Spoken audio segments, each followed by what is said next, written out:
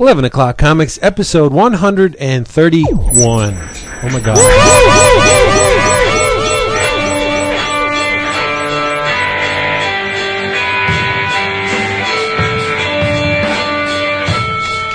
My god. Oh my god. You want to do another one? Oh my god.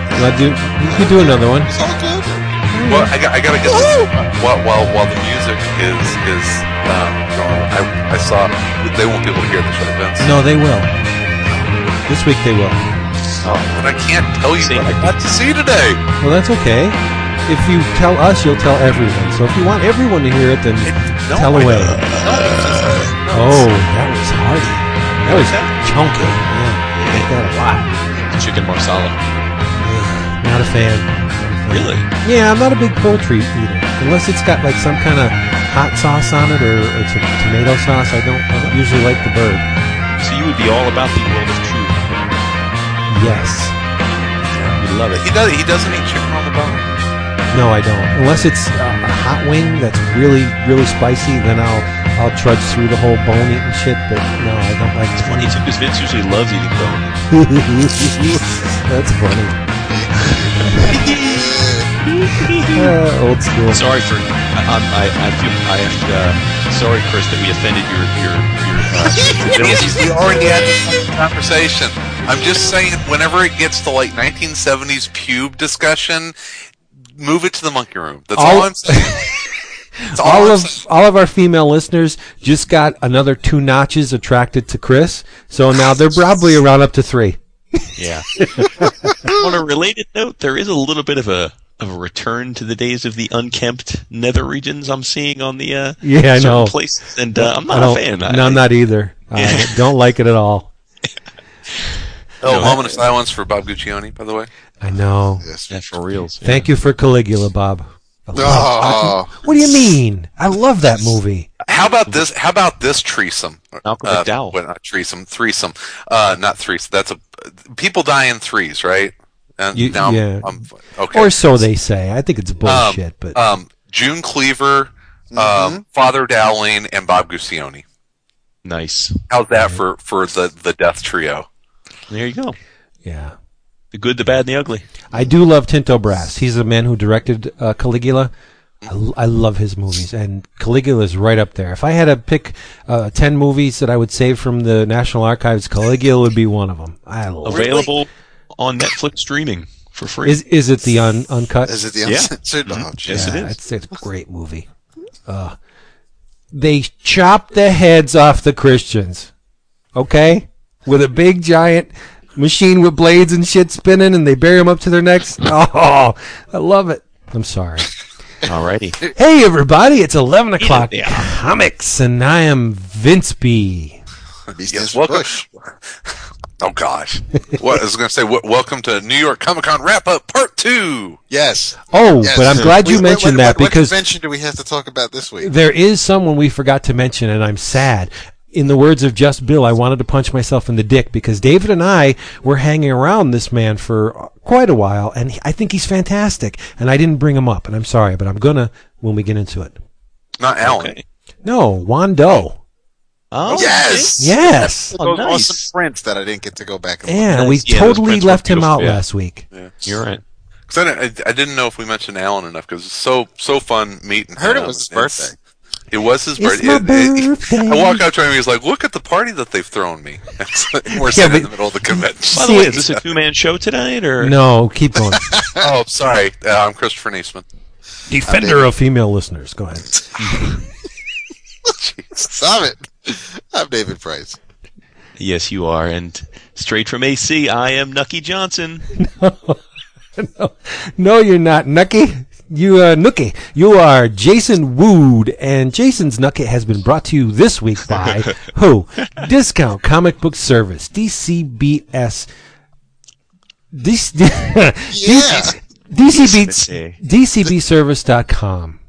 That's the URL where you can get amazing discounts on your favorite funny books and collectibles. For example, to illustrate, the forthcoming BPRD Plague of Frogs hardcover which would have cost you $34.99 everywhere else, will only cost you $16.44. Damn. That's 53% off. What? It can cost you even less than that. Well, if you steal it. No. If you're a first-time customer. Yes. Very true, very true. If you are a first-time customer, they have a beautiful, well-proportioned slot for you to enter the following code. EOC8. What's the code, David? EOC8. That's right. He whispers because he forgets he's doing a podcast. EOC8. If you put that in the slot, you'll get an extra 8% off. Did you hear that some prick walked away with 2 copies of Kramers Ergot number 7 from the ad house? The Buenaventura. Yeah. That's ridiculous. I've been looking for that book. How did they do that? Those are gigantic books. What happened? At New York Comic Con. No, at the SPX, the Small Press Expo. Okay. Yeah. Okay. Alan Buenaventura, I believe his name is, the founder of Buenaventura Press, who a publisher that has been riddled with problems and bad luck, and they are no more, and they eventually are becoming Pigeon Press. I don't know if it's all the same people that was Buenaventura, but it's some of them. And anyway, they had 2 copies of Kramers Ergot, that huge monster of a tome, on their table, and I guess Sunday at the show, some ne'er-do-well walked away with both of them. You don't put that in your pocket. No! I thought about getting it. I would have nowhere to put the fucking thing. I want the book. Huge. Here's the deal. If you know anybody, if any information about Kramers Ergot 7 and the incident at Small Press Expo, get in touch with the right people, Pigeon Press or Lisa Hannawalt on Twitter. She's doing a book for Pigeon Press. Get in touch with them and tell them what happened. I want these books to go back to their rightful owners because I want to buy one. What was the retail on those things? $125. Okay. Yes. Which I mean, if you compare that to an omnibus edition, which is about what those things go for, I can it's not incredibly overpriced. The thing it's not a coffee table book. You could put 4 legs on it, and it could be a coffee table. That's very funny, and it's true. It's huge. Okay, so yes, please let's get these things found. Because I want to buy one. But you could probably have gotten that through DCBS at one time, but not now. Because DCBS carries everything that's in the previews, the magazine, the comic section, the previews. They carry everything. You can get them all at really big discounts. Like Proof Endangered, number 1, 50% off. Sixth Gun trade, number 1. David's always harping on this. Everybody seems to love it, and rightly so, because it's a beautiful book. I haven't read it yet. 50% off. Look at that. You can get Reed Fleming, World's Toughest Milkman, hardcover, volume 1, 50% off. Would have cost. Me too. I'm already ordered. You can get it for $14.99. Oh my God! Head on over to dcbservice.com. Check them out. Put that code in the slot if you're a first-time customer, and do it. Do it right. Don't pay retail for comic books. That's silly. That's not right. We love them. Yes, we do. Okay. Sorry for that long-winded promo. That was great. Yeah, actually, and also, don't forget about their sister site, InStockTrades.com. Mm-hmm. Yes, who I just placed a Wumba big order with last night. Did you really? Mm-hmm. See, you know what? Everybody knows about my move. I'm moving, blah, blah, blah. And I'm setting up my bookcases, and I'm getting really finicky with the books that I will allow access to the shelves. Like, as I'm putting them up, I'm thinking, do I really want to keep this? Mm-hmm.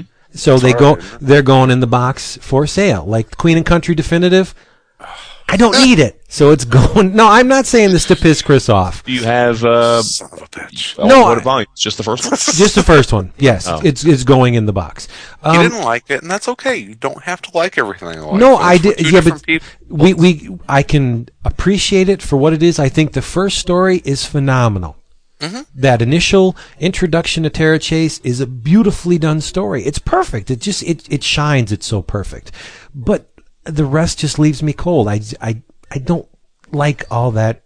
You're just not a big espionage guy. I'm not at all. But hey, there's no arguing that it's really well done, written and drawn. So Samney, Norton, all those guys, they do a great job. But it's Brian Hurt. You're talking Six Gun, Brian Hurt. I know.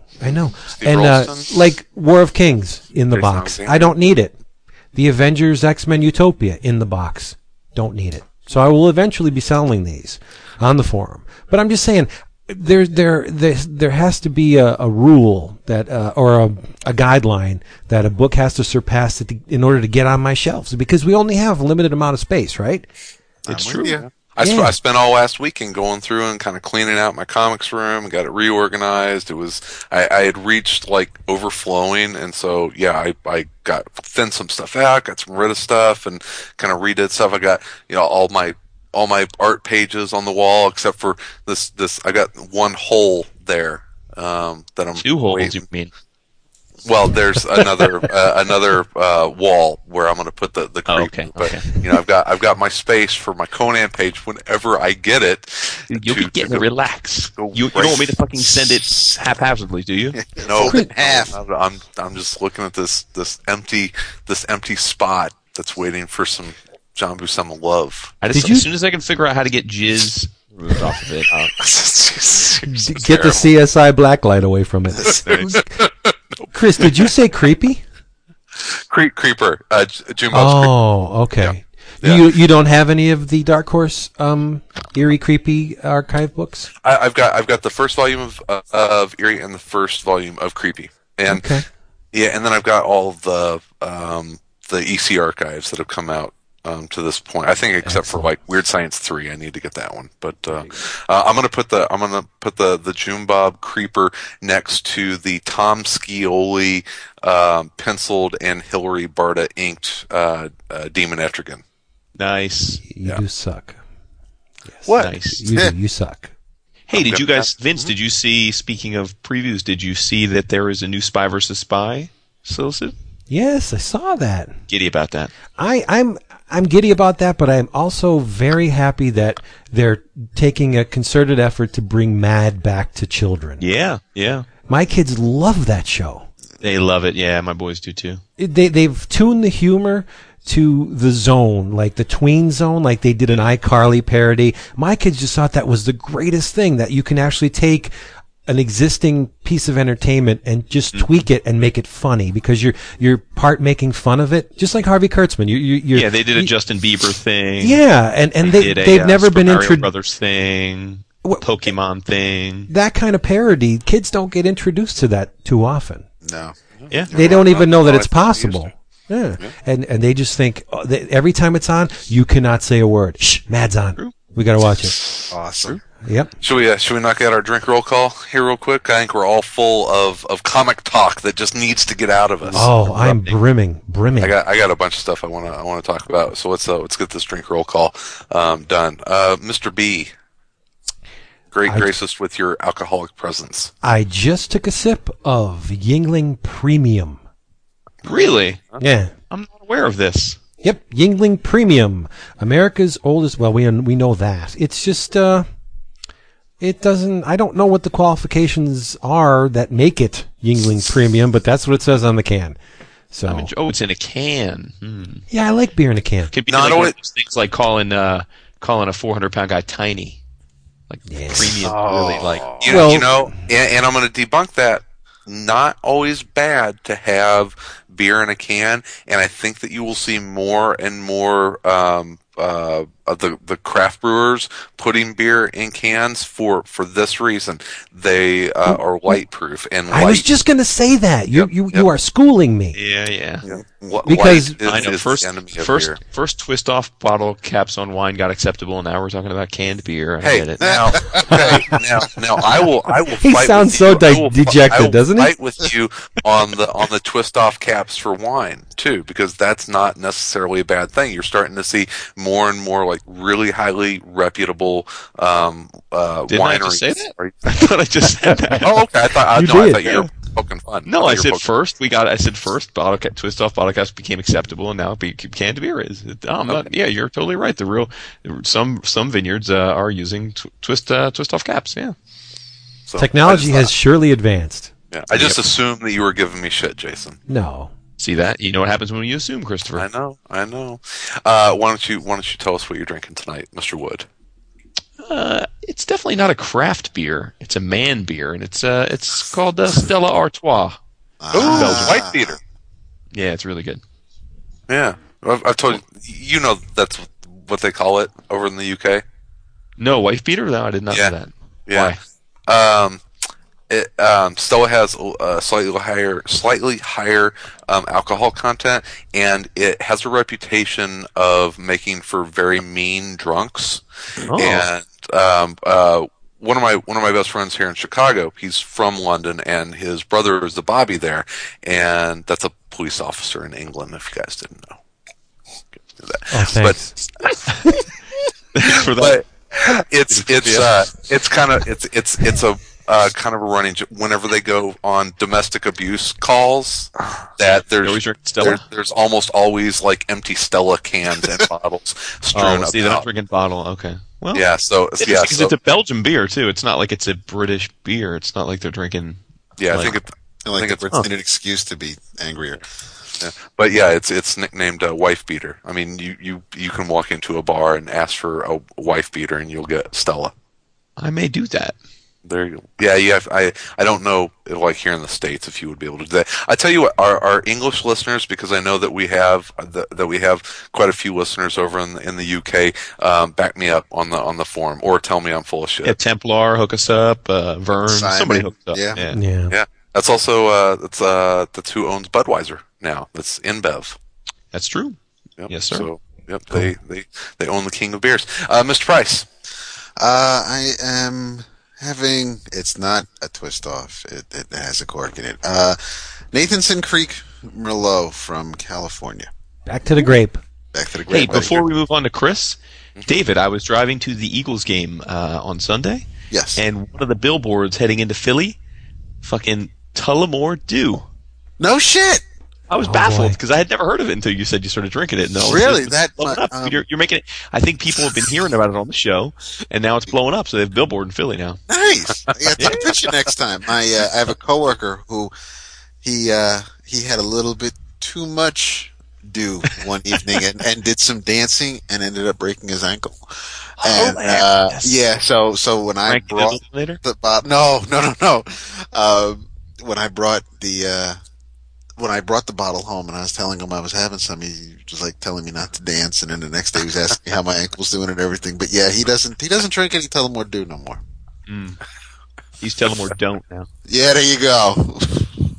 All right. Well, I'm sitting here at hour 272 without a drink, and sipping on some cran raspberry flavored LaCroix water. Phew. I got 2.5 days to go, guys. Is it 2.5 Friday, Saturday? Yeah, 2.5 days to go. Last week's forum thread a little skimpy. I'm wondering if it had to do with lack of drunk Chris. I'm just saying, correlation, people. I don't know, but and it was all about the con. It was all about some. In defense of the people complaining about our all con episode, the lack of forum fervor seems to quietly hint that he may have had a point. Not that we're going to stop talking about the cons. We only go to 2 or 3 years. Yeah, it's twice a year that we get to spend a weekend with each other, and of course we're going to come back and that's what we're going to want to talk about. So screw that. I love going to cons with you guys and then talking about it afterwards. Yes. Agreed. But we should probably now talk about some comics because I know that we got tons of comics at said con. Cartoons. Cartoons. Well, there's a cartoon that started last night. What was that? Damn straight. What? Well, the Avengers Earth Mightiest Heroes, yo. Oh, jeez, I didn't watch that. Why not? I got better things to do. Oh, I got books to put on shelves. That's right. No, but tell me. You had an event to attend last night. So yes. But it's Disney XD, so it's going to be repeated ad nauseum. So tell me why I should be watching Avengers Earth's Mightiest Heroes. I recorded it. I didn't see the episode. Because you're a Marvel fan, because it's awesome, and because your son will love it. Okay. And because unlike something like Superhero Squad, which is absolutely geared for the kiddos, this is one of those cartoons, much like Looney Tunes was for our parents, where although the kids enjoy it, there's a million sight gags that are only for people like the four of us that have been reading Marvel Comics for decades and can pick out obscure characters and be like, oh, that's so-and-so. So it was very, very cool. The first 2 episodes, they had them back-to-back since you guys haven't watched it yet. But it's not dissimilar to the way the Bendis New Avengers got started, which was a breakout of prison. Right. But in this case, it's the it's all 4 major Marvel superhero prisons being broken out of at once, and that leading to the theoretical formation of the Avengers. And the coolest part of it, it's actually the original Avengers cast. They even have the Hulk as one of the founding members, which is really dope. Okay, I'm in. Yeah, it was really dope. So Nice. See, that's a great way Captain to. America? Not no, until the fourth not the episode. first. No, he wasn't in the first 2 episodes. No. Oh, See, interesting. Cool. that's a great way to introduce your audience to the villains and the heroes. Yes, yeah. Yep. That's really Absolutely. neat. Start, Yeah, off start off with the action. None of this bogged down with the origin stories and things like that from what I'm hearing. And Jarvis is the Jarvis from the movie. It's not an actual... Right, yeah. Okay. The one you have to get used to is they patterned Iron Man definitely after the Robert Downey Jr. Iron Man. Sure. So he's got a sort of an energetic bent to him. He's got a little bit of a wisecracker, a little bit doesn't is kind of a little bit more like this, almost like a Spider-Man type of thing, or he's a little bit more the wisecracker, the comic relief type of thing. Playing that up a little bit, but other than that, I thought the rest of it was, and it was fine. But I'm just saying, like, that was a choice they clearly made to make up for the movie. The other cool thing is that Jason. They kind of did an amalgamation Wait. Before you continue, I think you're leaning on the mute button because you're cutting in and out. Oh, no, I'm not, actually. Okay. Could just be the connection, maybe. Could be. Go on. But Nick Fury is an amalgam of the you've known forever and the Sam Jackson Ultimates Nick Fury, in that the character he's African American in the cartoon, but he's African American skin colored, but he's got hair and he's got the white, like the white streak like Nick in the back. So he's basically Robbie Nick Robertson. as a black guy. Yeah, pretty much.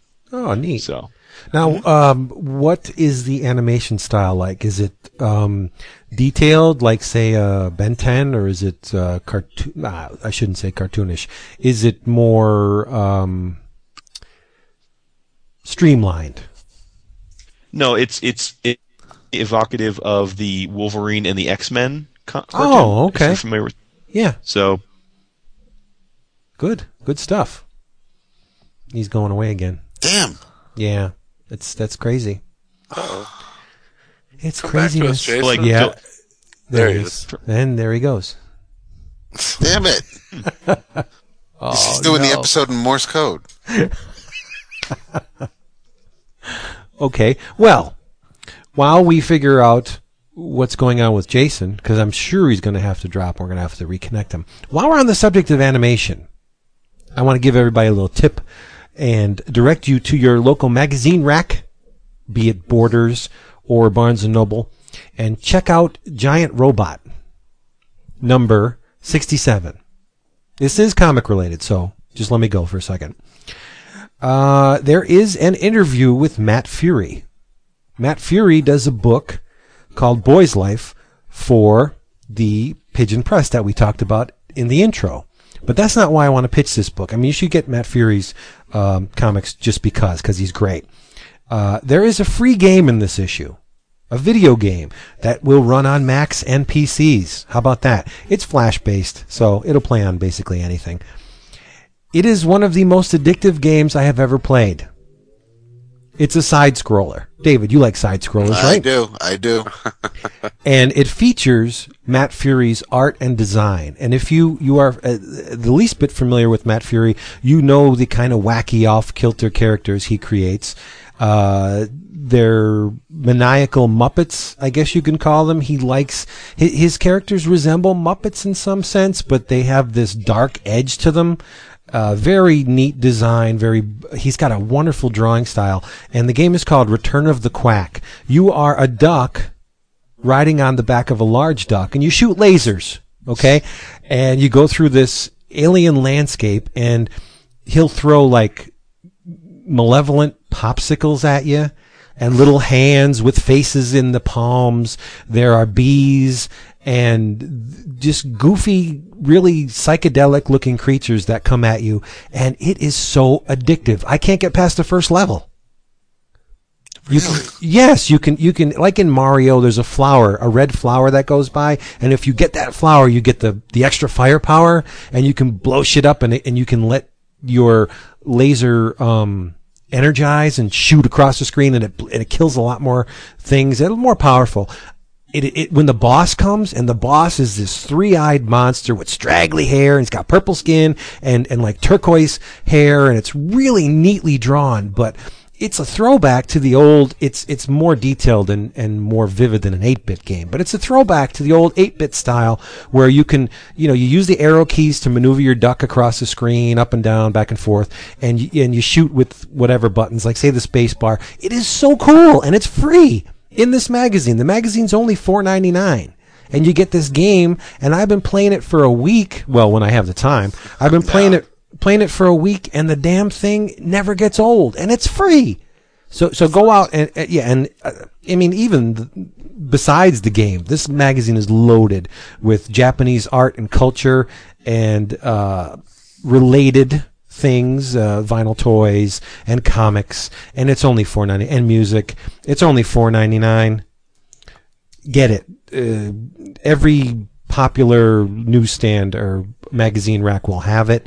Giant Robot number 67. It's Asian pop culture and beyond, and it should be on the display through October, which means even if you're late, you can probably still get it first 2 weeks in November. So go get it. It's awesome. Free game on a CD, and it's art. Cool. It's functional art. Yay. Because video. Oh, good.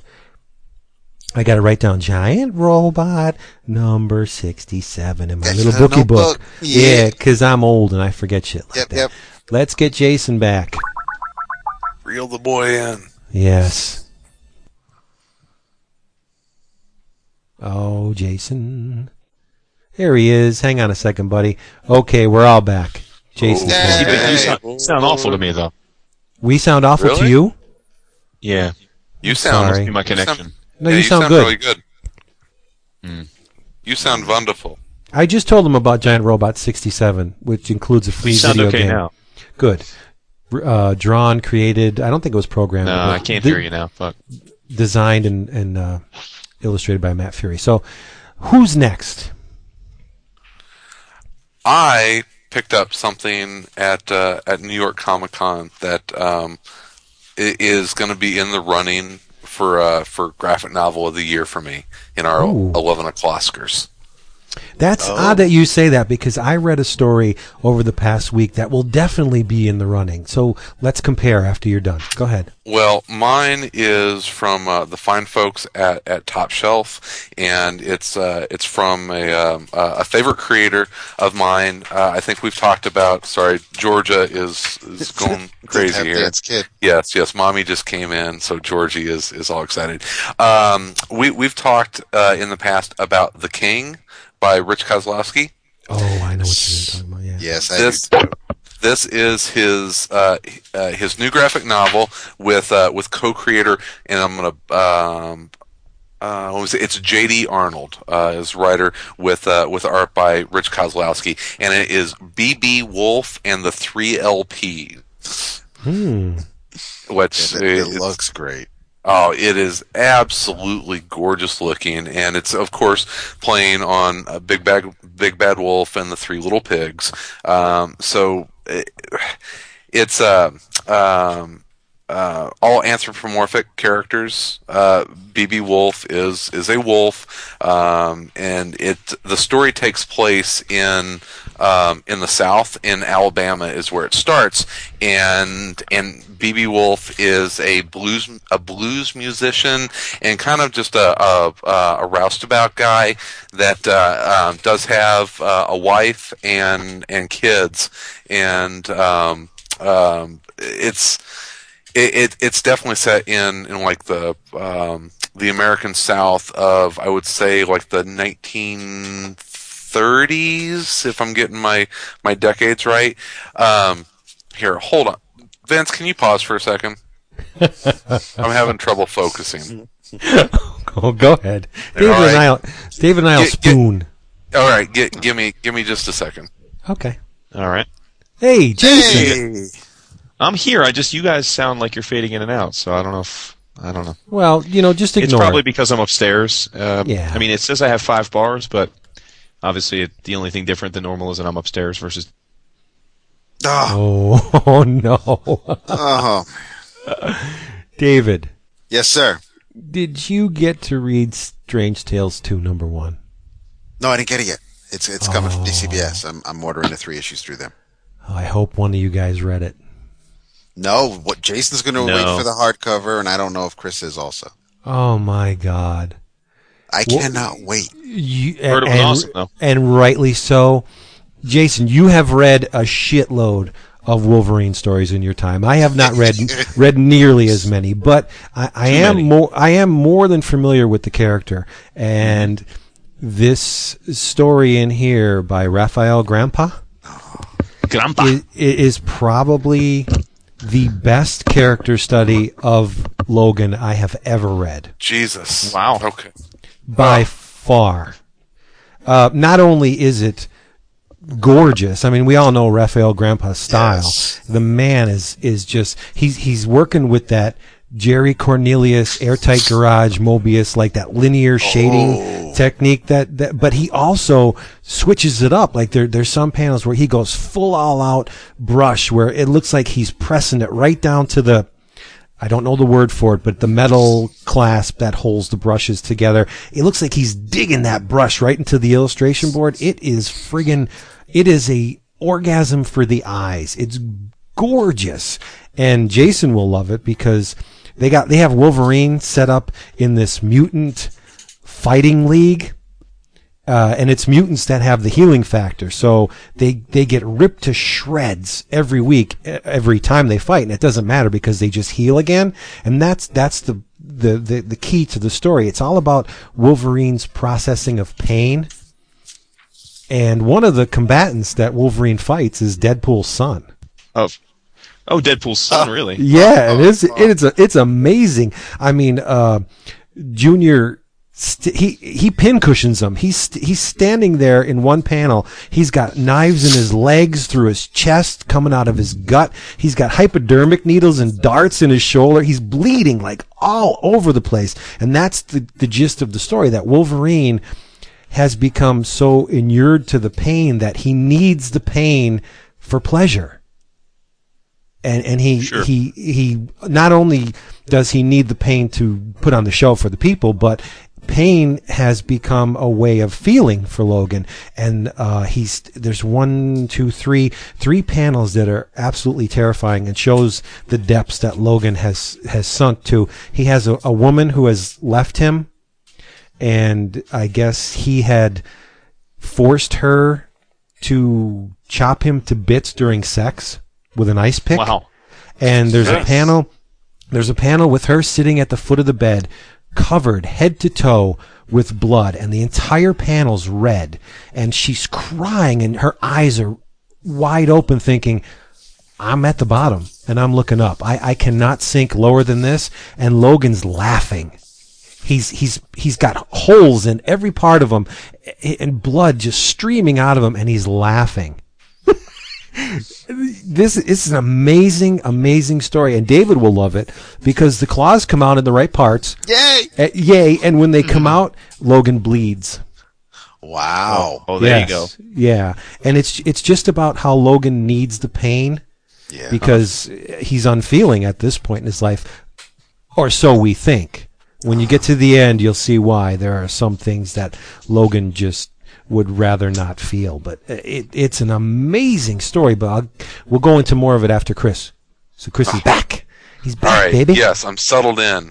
Craziness around the house. We're getting ready to adopt a new dog this week. Yay! Oh, are you really? Awesome. Yeah. We found a pretty awesome boy at Animal Rescue. So we're not there yet, but maybe tomorrow. So Sweet. All sorts of planning going on in the house here. So yes, we'll see. Fingers crossed.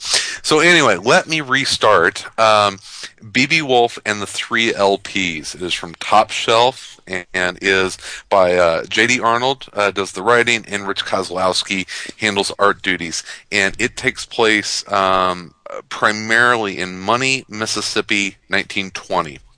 Now, get money. BB Wolf is the main character. He's these are all anthropomorphic characters, just like Black Sad, any of that. So you basically have two classes in this book. You have wolves and pigs, and so it's all a big. It's framed around the three little pigs, and, Big Bad Wolf and the three little pigs. But that's just kind of the framework. It's really more of a story about race relations in the 1920s. The wolves are the blacks, and the pigs are the whites, and it all takes place in the South. And so, racism is pretty rampant, and you have, not just race relations, but also, class wars of, haves and have-nots. And B.B. Wolf is a farmer by day and a blues musician by night, and the bank is trying to kind of have a forced foreclosure on his house. They're trying to buy up property, and he's refusing to sell his farm. And they find a loophole in how to take his farm away from him, and the entire town kind of rallies around him and his family, and to not let this happen. Well, the evil pigs and the evil corporation won't have it, and BB's family ends up dying because of they basically torch his property, and so now he goes out looking for revenge in between playing these awesome blues clubs, and he finds out that that the pig that was behind the death of his family is a pig called Little Pig is his name, and so he takes out Mr. Little Pig, and then ends up going on the lam because the law is after him. Well, he finds out that it goes higher and farther beyond this Little Pig, that he's actually one of three brothers who are part of an organized crime family that goes all the way to the oldest Little Pig, who lives in Chicago. So his next stop is that he has to go to St. Louis, and ends up through a series of events actually being a heavy, being a wolf with heavy shoes, I guess, working for the middle Little Pig. When he finds this out, he devises a plan to take his revenge on the Little Pig family, and then eventually it takes him all the way to Chicago to the head Little Pig. And as we know, how the fairy tale or the fable ends, well, you can guess that it's the third Little Pig that is the most prepared for the Big Bad Wolf. It's a really interesting story. It moves things along, gets a little gory. I hope you're not opposed to pig violence. I dig on Swan. If you dig on Swan, yeah, there's many a ham hock that are severed in this, but it's like I said, it's really more about America in the 1920s and civil rights of the time, and so you have some really heavy issues that are framed by these anthropomorphic characters. Kind of think Animal Farm like in that respect. Koslowski's art is probably, and this is I love Rich Koslowski's art. It's never looked this good. I mean, wow, that's strong praise. It is an absolutely beautiful graphic novel. It's all gray toned, and it is absolutely beautiful. The story was rock solid. Art is amazing, and if you like the blues, there's a lot of music throughout it. I finished it up, and I was like, wow, okay, this is here's an 11 Oscar finalist. I was really impressed with it. Awesome. Yeah.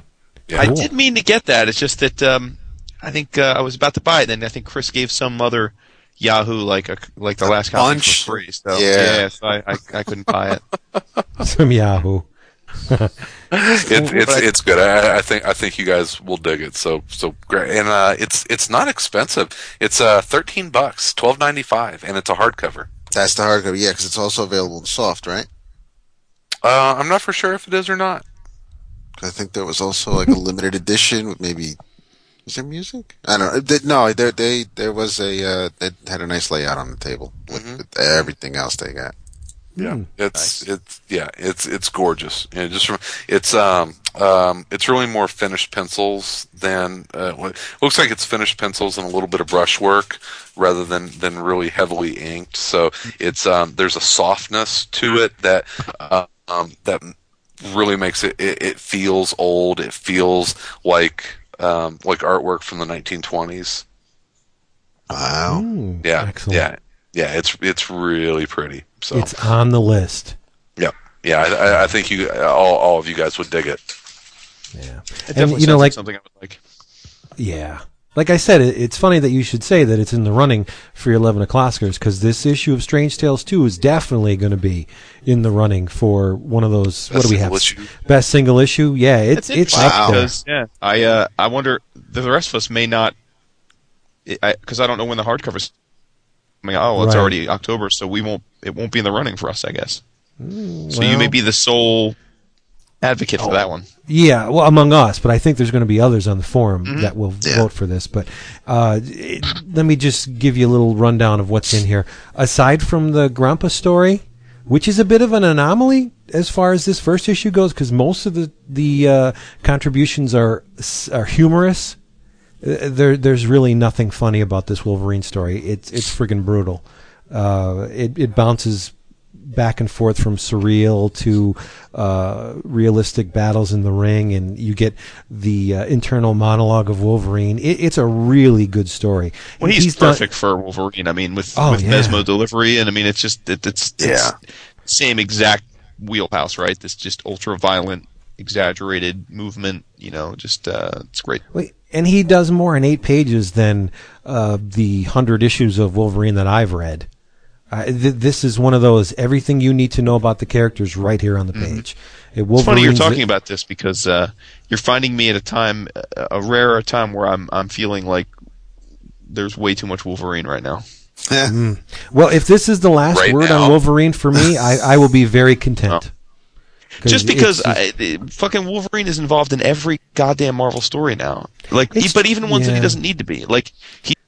I don't want to give you guys are all reading. Well, Chris isn't, I'm sure, but the rest of you, you're reasonably up to date with the Avengers, right? Not the new Avengers. No, I'm a couple issues behind. I think. Yeah. Well, let's just say Wolverine takes a front and center role in this arc that I don't fathom why he needed to, since it's an arc about the mystic arts. Yes. Like if I had to pick one of all the Avengers that have the least to do with magic, like the one thing. It's like Superman, right? Like Superman's vulnerable to magic, so that's just like, what the fuck does Wolverine have to do with magic? And then like he's front and center in this arc, and then in Shadowland, it's like he's in Shadowland. It's like really, like what? Is he? Holy shit! Yeah. How is Shadowland been? He asks that every time somebody mentions it. I love it. Well, I've read Daredevil pretty much for the majority of my comic book life, and I jumped off. First time since I've been actively reading comics, I'm not reading Daredevil. Yeah. To be honest with you, I just read the second issue of the new Wolverine series that they, curiously, Jason Aaron's still writing it, so I don't know why they relaunched it again. Like they just relaunched it, a year ago, Wolverine Weapon X, and then after 10 issues they relaunched it again, and it's still Aaron writing it, and now it's just Wolverine. So just read the second issue of that, and the second issue of Doc and Dark Wolverine, and I know Dave is going to fall out of his chair. 2 issues in, Dark Wolverine Dockin is in every respect. You cut out. Damn, you cut out right before you said what he is. That was actually really? Dockin is and nothing. Way better. Way better. Really? Wow. Yeah. Way better. I don't know. I never really bought into Wolverine. Maybe back in the Chuck Dixon days, I read it, it's one of those characters that I never really stuck to because he was in everything else. You didn't, at least as far as I'm concerned, I didn't have to read the Wolverine solo book because I got him in X-Men and I got him in Uncanny, and I do like the character. I mean, he's a fixture in the Marvel universe. You really can't go anywhere without encountering Wolverine. So I do really like Jason Aaron's Wolverine. I think he probably understands the character as well as anyone. And what's this best there is? Ooh, did I hear a? I just think he's gone a little off the plantation lately. I don't know. I mean, this new arc is. I guess one of the problems, again, with any character, but I think Wolverine, because he is in so many books, suffers from, and I'm a huge Wolverine fan, as you guys know, but it's hard to create a story. I think he's better as a supporting castmate, because him, who he is, are relatively surface level, right? He's really like he's kind of like the physical embodiment of like the superhero id. Like he's he can't be killed. He's the begrudging hero. He's got that and so he's that I never played D&D, but he's he's like that X factor you throw into the mix, right? Like the brawler, the berserker, right? Yeah, the berserker, right? And that's cool, and like there's a lot to him in doses, and he's always good for a quip, and he's got that samurai. So I think as an undercurrent to a story, he can be real cool. But when he's front and center, man, it's real hard because he's so deadly, and he's everybody knows that he's pretty much, at least in the way that Marvel has him these days, immortal, right? I mean, he can't. Mm-hmm. It's a way to beat them, and he can't get killed. That, like with what Jason Aaron's doing, Jason Aaron, as you know, I think he's a great writer, and I think he's a fine job, I guess. But this is 2 issues in, and the arc is essentially that, and this is in the solicit, so I hope I'm not spoiling anything for people. But basically, Wolverine goes to hell. That's what that says it right on the cover. Wolverine goes to hell. So hopefully, I'm not.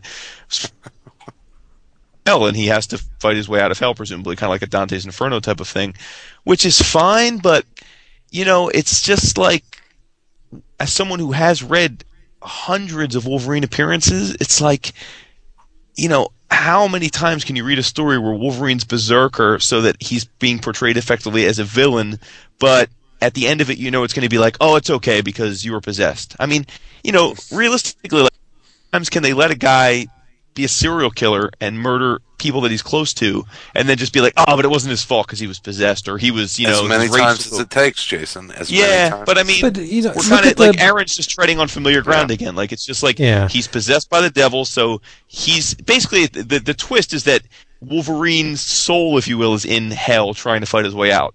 And while that's happening, his body is on Earth wrecking shop, a la like Enemy of the State style. But it's like, dude, we had Enemy of the State. We had Enemy of the State. We've had him as a horseman of the apocalypse, and we've had him go in a berserker raid. So it's like, okay, like great, his body, and it's not his soul anymore. It's not really him. So that's the out, right? It's going to be like, oh, geez, thank God my soul's back in my body. I'm so sorry I just killed these 100 people over the last few months. Like it's just, I mean, he would. It's just. I don't know. I just feel like I've read him killing people so many times. They're nearing the threshold of what they can do with Wolverine. Yeah, when some of the best stories over the past year or years are stories featuring Wolverine in a role we are not accustomed to seeing him, like an Enemy of the State. Fantastic story, but that was different because it's not really Wolverine. It's a Wolverine what if. So now they're relegated to doing these weird off-kilter Wolverine stories because they've pretty much done everything they can do with them. Yeah, which raises the question: if you've done everything there is to do with the character, and you're groping for new directions to push him, why put him in every fucking book? Doesn't that kind of hamstring? Well, but one he sells. I mean, he sells, right? That's the ultimate. Sure. I mean, but I'm to be honest with you, and again, this is an old school thing.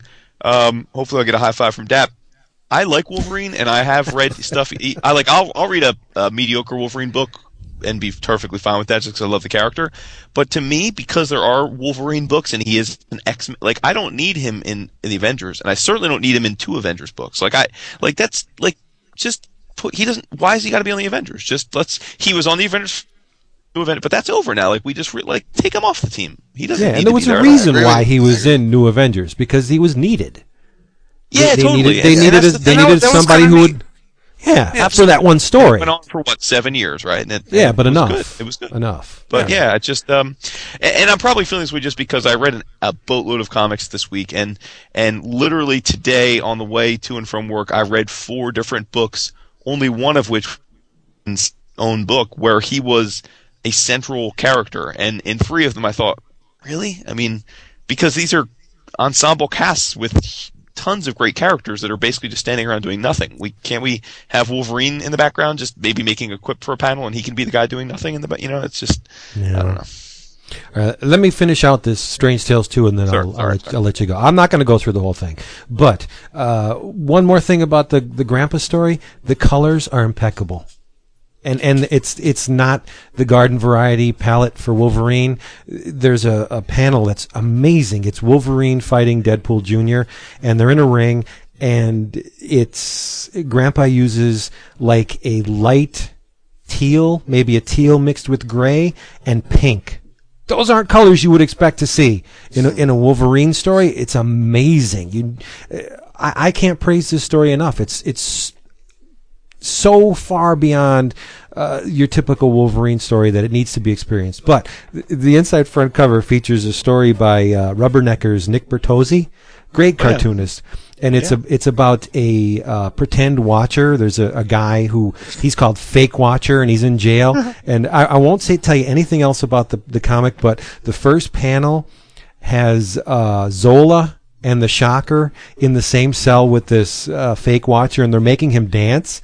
And Zola says, "Shake that little moneymaker, bitch." And the Shocker says, "Me gusta." And they're looking at him, and the Shocker has his hands up like he's hot, like he's fanning himself on the heat coming from the watcher's shaking butt. It's funny as hell. But there's a Jonan Vasquez story in here. Another Wolverine story. You know Jonan Vasquez, the Johnny the Homicidal Maniac?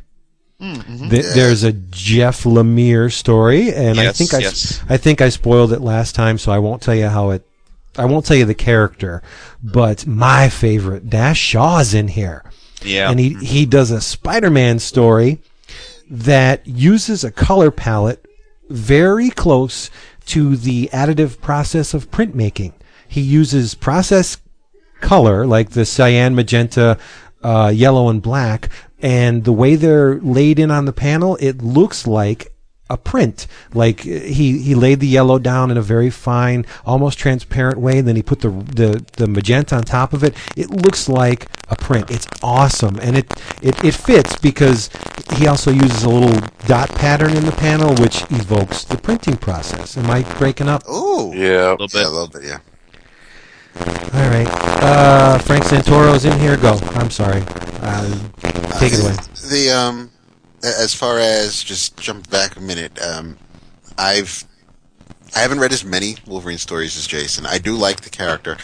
I do agree with Jason where, as far as the Avengers go and the character being and everything, there have been some great stories like you guys mentioned. I mean, the state. There have been some. I mean, when you get to a point where you've done everything with Wolverine you can, or you're bound to tell some really not so good stories. We end up with things like Evolution, but you have the. I think the high point. I mean, I've been reading the character for a long time now, but I think the high point for me was ages ago when you had Larry Hama writing it, Mark Silvestri doing the pencils, and you had LCD, and it was just, that was a fun Wolverine time for me. That was before the ripping off of the metal and the bone claws and things like that. But yeah, there's can be. I mean, if there's a lot of a certain character, then I just decide what I am or am not going to read. I enjoyed the first arc in Weapon X. I enjoyed the I'm still reading the Deathlock arc in Weapon X. So I'm a Jason Aaron fan, and I do, but Goes to Hell does that also tie into Dark Wolverine and X-23, or are those? In fact, and I didn't realize that until I read the second issue of both and said, "Oh, okay, it is a tie-in." Yeah. Okay. Yes. So before I forget, I received a couple of mini comics from forum member Nice and Blue, whose name is Kyle, and there's 2 issues of Step Sequence, numbers 1 and 2, and when I say mini comics, they are mini comics. They are slightly larger than an index card, and it's I don't know, it's 8, 12, maybe like 8 or 10 pages each, and they're the coolest little thing. And I also received a Robot Spider-Man sketch card. Nice. It is way cool. So thank you for that, Kyle. One book I read before. I know Vince is not a fan of this creator, but I read. I didn't know this was an original graphic novel, even though it says it right on the cover. I thought it was a collection of a previous miniseries. John Sable, Freelance, Ashes of Eden. It's a standard, typical, traditional John Sable story. If you are not familiar with the character, John Sable is a mercenary who also masquerades as a children's author whose name is B.B. Flem, and he dons a blonde wig and puts on a mustache and wears glasses. So he kind of does have a secret identity. But as John Sable, people know him, people hire him out for security, for what works, things like that.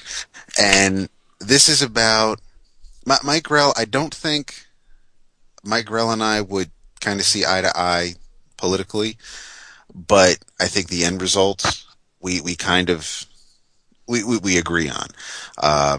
Mike Gold was the editor for this story. Mike Gold is his editor from back in the day when John Sable was published under First Comics. It really, the character kind of hasn't missed a beat as far as the story goes. Any story that I read back in the 80s, the timing, there are things that are relevant to this day and age, but it's still, it works seamlessly in the 2 eras. There are a lot of real world connections in this book. There's talk of the diamond mines in Africa. There's a character in here, her name is Bashira, and John Sable recognizes her, and he's actually he recognizes her eyes, and she was apparently she was the face of war from a magazine cover, which is basically like that little girl that National Geographic had on the cover years and years and years ago, that very famous photo. So it's a takeoff on that. There's talk about the way the book was put together, which is why I didn't know it was a graphic novel. I was waiting for the issue breaks in the book, and they never came. So that's when I realized that this was all published for this book. And I've been reading comics for a few years now, and there were some tricks that Grell pulled in here. The 2-page spreads really didn't work extremely well because of the binding and the trade. Pages were kind of tight. Everything is to the edge of the page. It's full bleed, so there's no gutters. But the way the panels are laid out, the way I tend to read my books, I think I would know how to read, but it got a little confusing because I guess I was supposed to not follow the way the images go, but where the word balloons are in each panel. So if a word balloon covered the edges of 2 panels and my eyes would normally go to the right to read the next panel, if somebody was speaking and that word balloon was connected to the panel below it, then I was supposed to go to the bottom and then read the top. So there was some tricks. But it still worked. Getting from point A to point B, we still did. But just there were were some bumps along the way. I don't know if it's something I'd say if you've never read a John Sable book. I don't know if I'd say this is the book to start that with. The last page tells you that this story is self-contained. It's all here, but the last page says that John Sable Freelance will return with in Rules of the Hunt. So the John Sable story will continue. It's yay. It's Mike Grell. He's an artist who you can't mistake. It's like Alan Davis. You're not going to mistake Mike Grell's artwork. Right. It is what it is. It's still he can draw some beautiful women. Sometimes the faces may not be as beautiful, but it's the fight scenes are okay. It actually, a lot of it reminded me, Jesus Christ, a lot of it reminded me, especially when it got to some gorier spots with the bullets flying. Vince, you remember Evangeline? Yes, I do.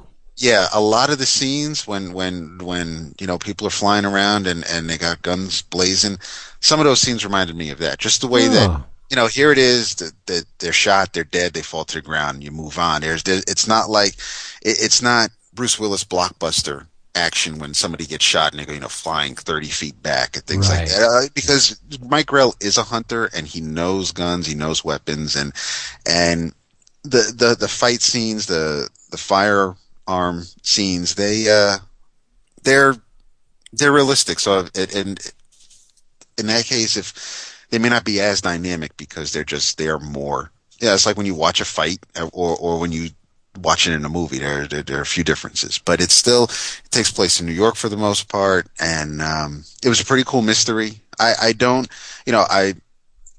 might be harping on it a bit, or I might be saying the cons outweigh the pros, but I enjoyed it. I thought, like I said, I do like John Sable. I remembered the character from back in the day. It was nice to revisit it. So I'd recommend it, but only if probably more so if you're familiar with the character. Yeah, I don't dislike Mike Grell. Right. I just don't like his stuff all that much. Right.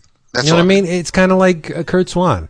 I would never say that Kurt Swan was not a competent draftsman. Right. It just doesn't do it for you. His stuff just does not light a fire under me. It just, I can't see the magic in it. It's very good, and it completes the task of illustrating the story very successfully. It's just, there's no magic connection with me at all in Mike Grell stuff. Like when everyone back in the day was freaking out over longbow hunters, I was like, whatever. I know. It's okay. It's certainly pretty in spots. It just, I just don't, I don't bond with the work at all. There's no magical hand that reaches out and draws me in. It may be my fault. My big appreciation for Mike Grell has been reading the Legion, the Superboy. Wow. Superheroes. Okay. Even though he got collated a couple times in there. Said about that. That's a stink. I've been collated. There are two things in this book that Vince would probably appreciate. One is boobies. There's a bit of nudity going on. Yeah, can't go wrong with boobies. Right. And lettered by Mr. John Workman. Oh, well, there you go. Yeah. That's a tick in the win column. Yes, it is. Any comic you can read with a Workman lettering job is a good comic. I tell you, if there's one thing that I've started to gain a huge appreciation for over the last, probably 2 years or so, is recognizing and appreciating hand lettering. Yep. Oh yeah. Man, yeah, it's just something I'm becoming more and more attuned to, and whenever I see it, it's like, man, it makes a difference. I miss hand lettering on a lot of comics. Just to finish what I started, this Frank Santoro Silver Surfer story that's in the Strange Tales 2 #1 it looks like it's hand lettered, and I appreciate far more when an artist, even who doesn't have a particularly pretty lettering style like Dashaw. There's nothing very stylish about. Well, I shouldn't say that. There's nothing eloquent about his lettering style. It's matter of fact. It looks like he's just printing as if he was corresponding with someone. I like that more than seeing computer fonts. Soulless computer fonts. Yeah. They just strip any kind of humanity out of the job. Whereas even if you get somebody with bad penmanship, at least that's real. Yeah. There's that human fallibility and imperfection in there that I love it. And you know where you really see that? Where? In indie books, like small press books. Oh, or sure, stuff. yeah. And it's a dead giveaway. You have the generic circular word balloon, and then the straight line text that doesn't fill up the balloon. You know, and it takes so much of the character away. I think but two artists that don't really get credit as brilliant letterers, the Hernandez brothers. I love seeing their individual styles. Yes, sir. Yeah. Yes, sir. Yeah. And you can tell. It's immediately apparent who lettered, the balloon, but it's just that their personality comes through in the font, the hand done font, like Workman. A John Workman story. It strikes you like a baseball bat to the back of the head. Look at this. It's just the way the balloons are drawn and the way the words, the little lilt he has to some of his text. It's great. And I understand why they use computer fonts, because it's damn easy and it's editable. If you screw up, you can stop the press in seconds before it runs and just burn another, or even digital. Just slap it on the thing. It's easy. It's fast, but there's something to be said about hand lettering. I love it. It's human. Yep. Human. Yeah. Yep. Yeah. All right. Agreed. No more about Strange Tales 2. I'm done. Until the next issue. Oh, it's great. Until someone else mentions something that jogs his memory about the first issue. There you go. I know. I'm sorry.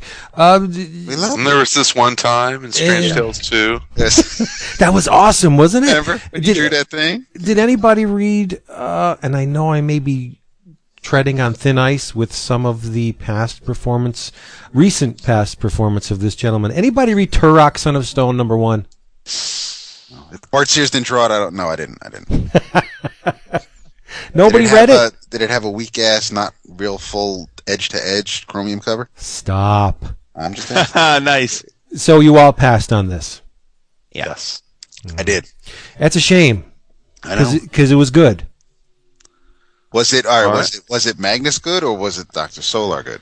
It's That's our new measuring I need no, a scale, really. dude. it's Solar good or Magnus good? No, it's true. Solar, the first issue, we all know, not that great.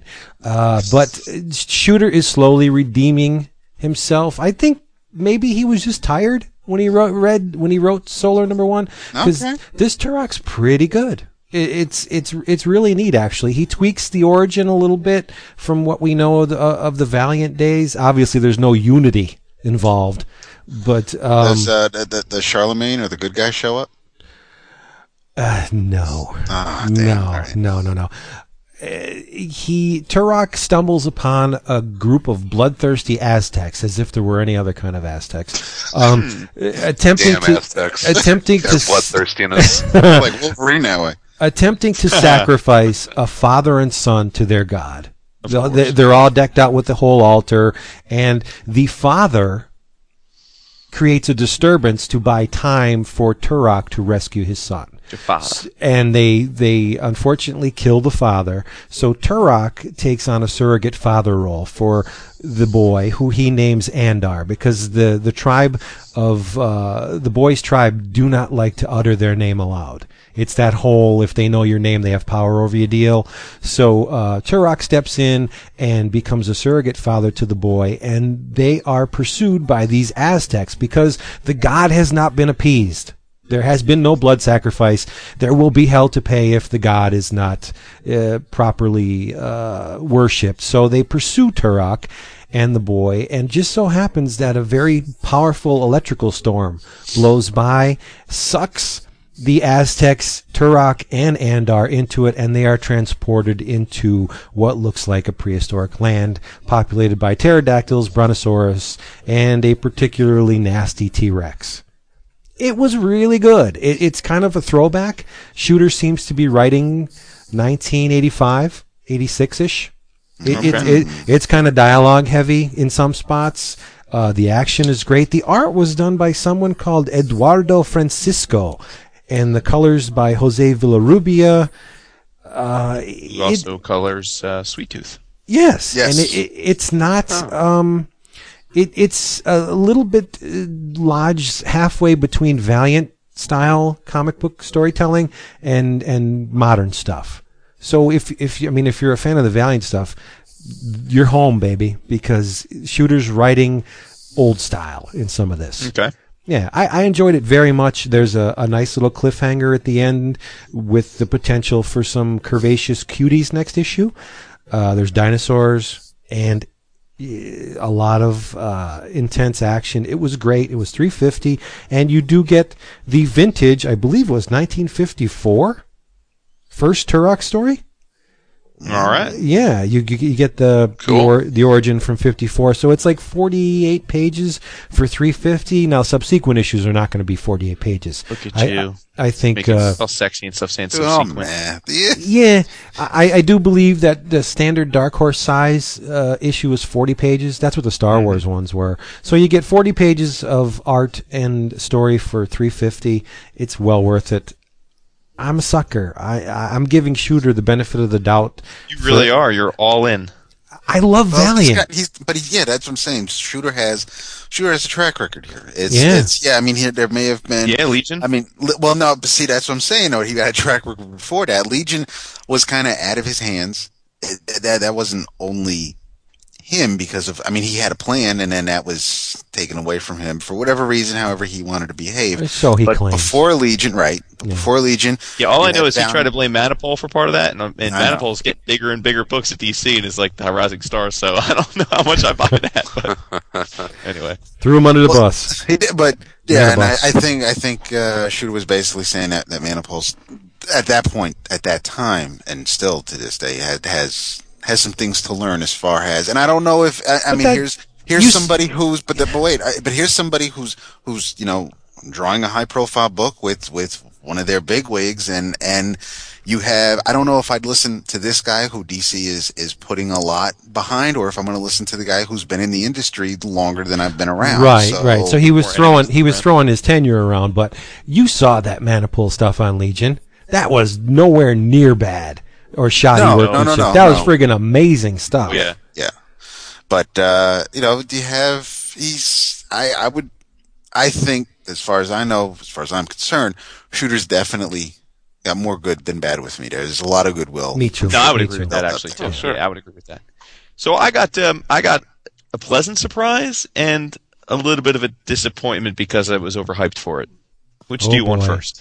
I want to hear the disappointment first, because then you can go out on an upswing. Yeah. Okay, and this is not a like a negative thing in that I didn't enjoy it. This is just one of those cases where sometimes you're so excited for a particular something that you probably put unfair expectations on it, and then it doesn't quite deliver on that. So, had you gone in tabula rasa, you probably would have come out enjoying it just fine. Blank slate. And that was Knight and Squire by I know the characters mainly through Morrison, run on Batman. If they've been in if other writers have written them, I don't think I've read them in that. But Paul Cornell, who is a Brit, and is one of DC's new exclusive guys. He left Marvel and went to DC. I've liked what he's done, and certainly I loved Captain Britain and MI13. So this was his chance to do a British themed book, at DC. I thought it would be kind of cool. For those that don't know, Knight and Squire are effectively the British analog for Batman and Robin. Yes. And then the book came out, and a couple podcasts I listened to this week raved about the first issue, as though it was just brilliant. So I really sat down to read it today and thought, wow, this is going to be just balls fun. And it really just didn't do it for me, to be honest. It takes place again thematically. It's kind of a cool concept. The story takes place in a pub in England where there's a magic spell such that superheroes and villains hang out there and booze it, but they can't hurt each other because of the magic spell, which has potential. But it was, I thought, really boring for a first issue of a new series. Nothing happens. You're basically introduced to a bunch of British superheroes with clever British type names and plays on things, but there's no action to speak of until the very end of the book when the spell wears off. Yeah, it was a lot of sizzle, no steak. Yeah, and you get some insight into Squire as a character, but you get almost nothing of Knight. I mean, Knight basically sits at the bar and broods, which understandably maybe is part of the persona since he's the Batman analog, but I'm just fascinated, frankly, that so many people raved about the book, and it was one of those things where after I read it, I thought, now are they raving about this book because they feel like they should be raving about this book, because it's cool? They see something that you don't. It wasn't really, because it's just, after I got done those pages, I said that was it. There wasn't really a story. It didn't really leave me with any kind of cliffhanger that I'm dying to see the next issue, which certainly wasn't the case with Captain Britain, which I thought was fantastic from start to finish.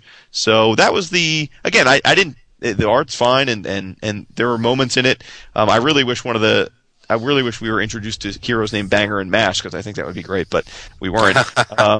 It just fell short of what I probably too lofty expectations. Now the pleasant surprise is Deadpool Max. Wow. Really? Now, did any of you guys read it? No. Well, so it's written by who is a much bigger favorite of your three than mine, which is written by David Lapham. Ooh. Right. Yes. And illustrated by. Illustrated by, this is where I was nervous, Kyle Baker. Now, again, for those that, as we've talk about having goodwill, Kyle Baker, when he's on his game, is a maestro. You bet. I think we can all agree. But as we've also talked about recently, including a recent issue of Deadpool, what was it? It's either Merc with a Mouth. It was Merc with a Mouth. Kyle Baker has fallen in love with Poser. Yeah. And of late, I hate that Kyle program. Baker stuff I've seen has not at all evoked the Kyle Baker stuff that I came to love years ago. Right. So to the point where when I saw that this was a Deadpool set in the Marvel Max world and written by Lapham, who I'm not certainly nowhere near as big a fan as you guys are, and then drawn by Baker, I almost didn't order it despite my Deadpool love, but I think DCBS had it on sale for like 99 cents or something. So I gave it a try, and I'm really pleasantly surprised, mainly because it's not Poser Kyle Baker. Yay. It's Kyle Baker drawn the way Kyle Baker knows how to draw. Yay. It's cartoony and vibrant and exaggerated and it really reminds you of what I think great Kyle Baker should, which is has a little bit of that Paul Pope vibe to it. Frankly, it looks a little bit at places like Grampa, who I'm sure has taken a lot of inspiration from people like Pope and Baker. So the art was terrific and a real pleasant surprise. I mean, the art alone makes, I think, worth checking out if you're a fan of the Kyle Baker that you know and love from bygone times. I don't know if this is the case if he was just more into this book or he just was trying with that Poser photorealistic and decided to do something a little bit different for this particular book because it's in a different universe. But whatever caused him to go back to relying on his own eye, it was a welcome change. Now, the book, in terms of content, those that are familiar with Lapham can kind of guess that it's Deadpool's already pretty much a maniacal, over-the-top character in the mainstream Marvel universe. So imagine that if you're going to make him a Max version, you need to make him be completely out there. And the story is definitely out there. It is very stereotypical Lapham, but it works because I think if you're reading that particular book, you're assuming it's like that, and it is. So you're not shocked or surprised. I mean, it's very adult.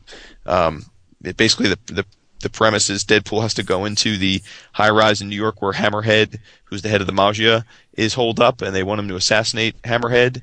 And Hammerhead's kind of gone like Howard Hughes. He never leaves the building anymore, so they have to get him in there. And Bob, the Hydra agent is involved, and Nice. and to show you how much it's Max, I think the book in the first few pages opens up with Bob laying nude and bruised in bed with with Hammerhead's male head of security, and he's basically the guy's gay love slave. You're kidding me, Bob? I never would have pegged Bob. Yeah, so Someone else was pecking Bob. yeah. They should have called his friend Neil. It's completely over the top in all respects book, and it was largely a one and done.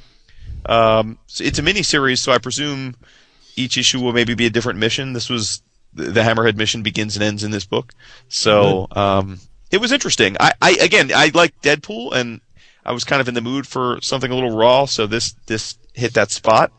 Certainly not a book that's for everybody, but if you're a fan of Lapham and Stray Bullets and that sort of thing, or you like that ilk, this is certainly right up your alley. And for those of you that may be turned off because you're worried it's the Kyle Baker we saw doing Hawkman, it's the Kyle Baker that we saw doing Special Forces. So nice. Maybe he had a hard drive crash or something, and he lost the poster. Maybe. But welcome back is all I have to say. Welcome back. I can understand fledgling artists, guys that are a little bit nervous about the anatomy and getting, blocking the scene outright and for different perspectives and viewpoints and stuff.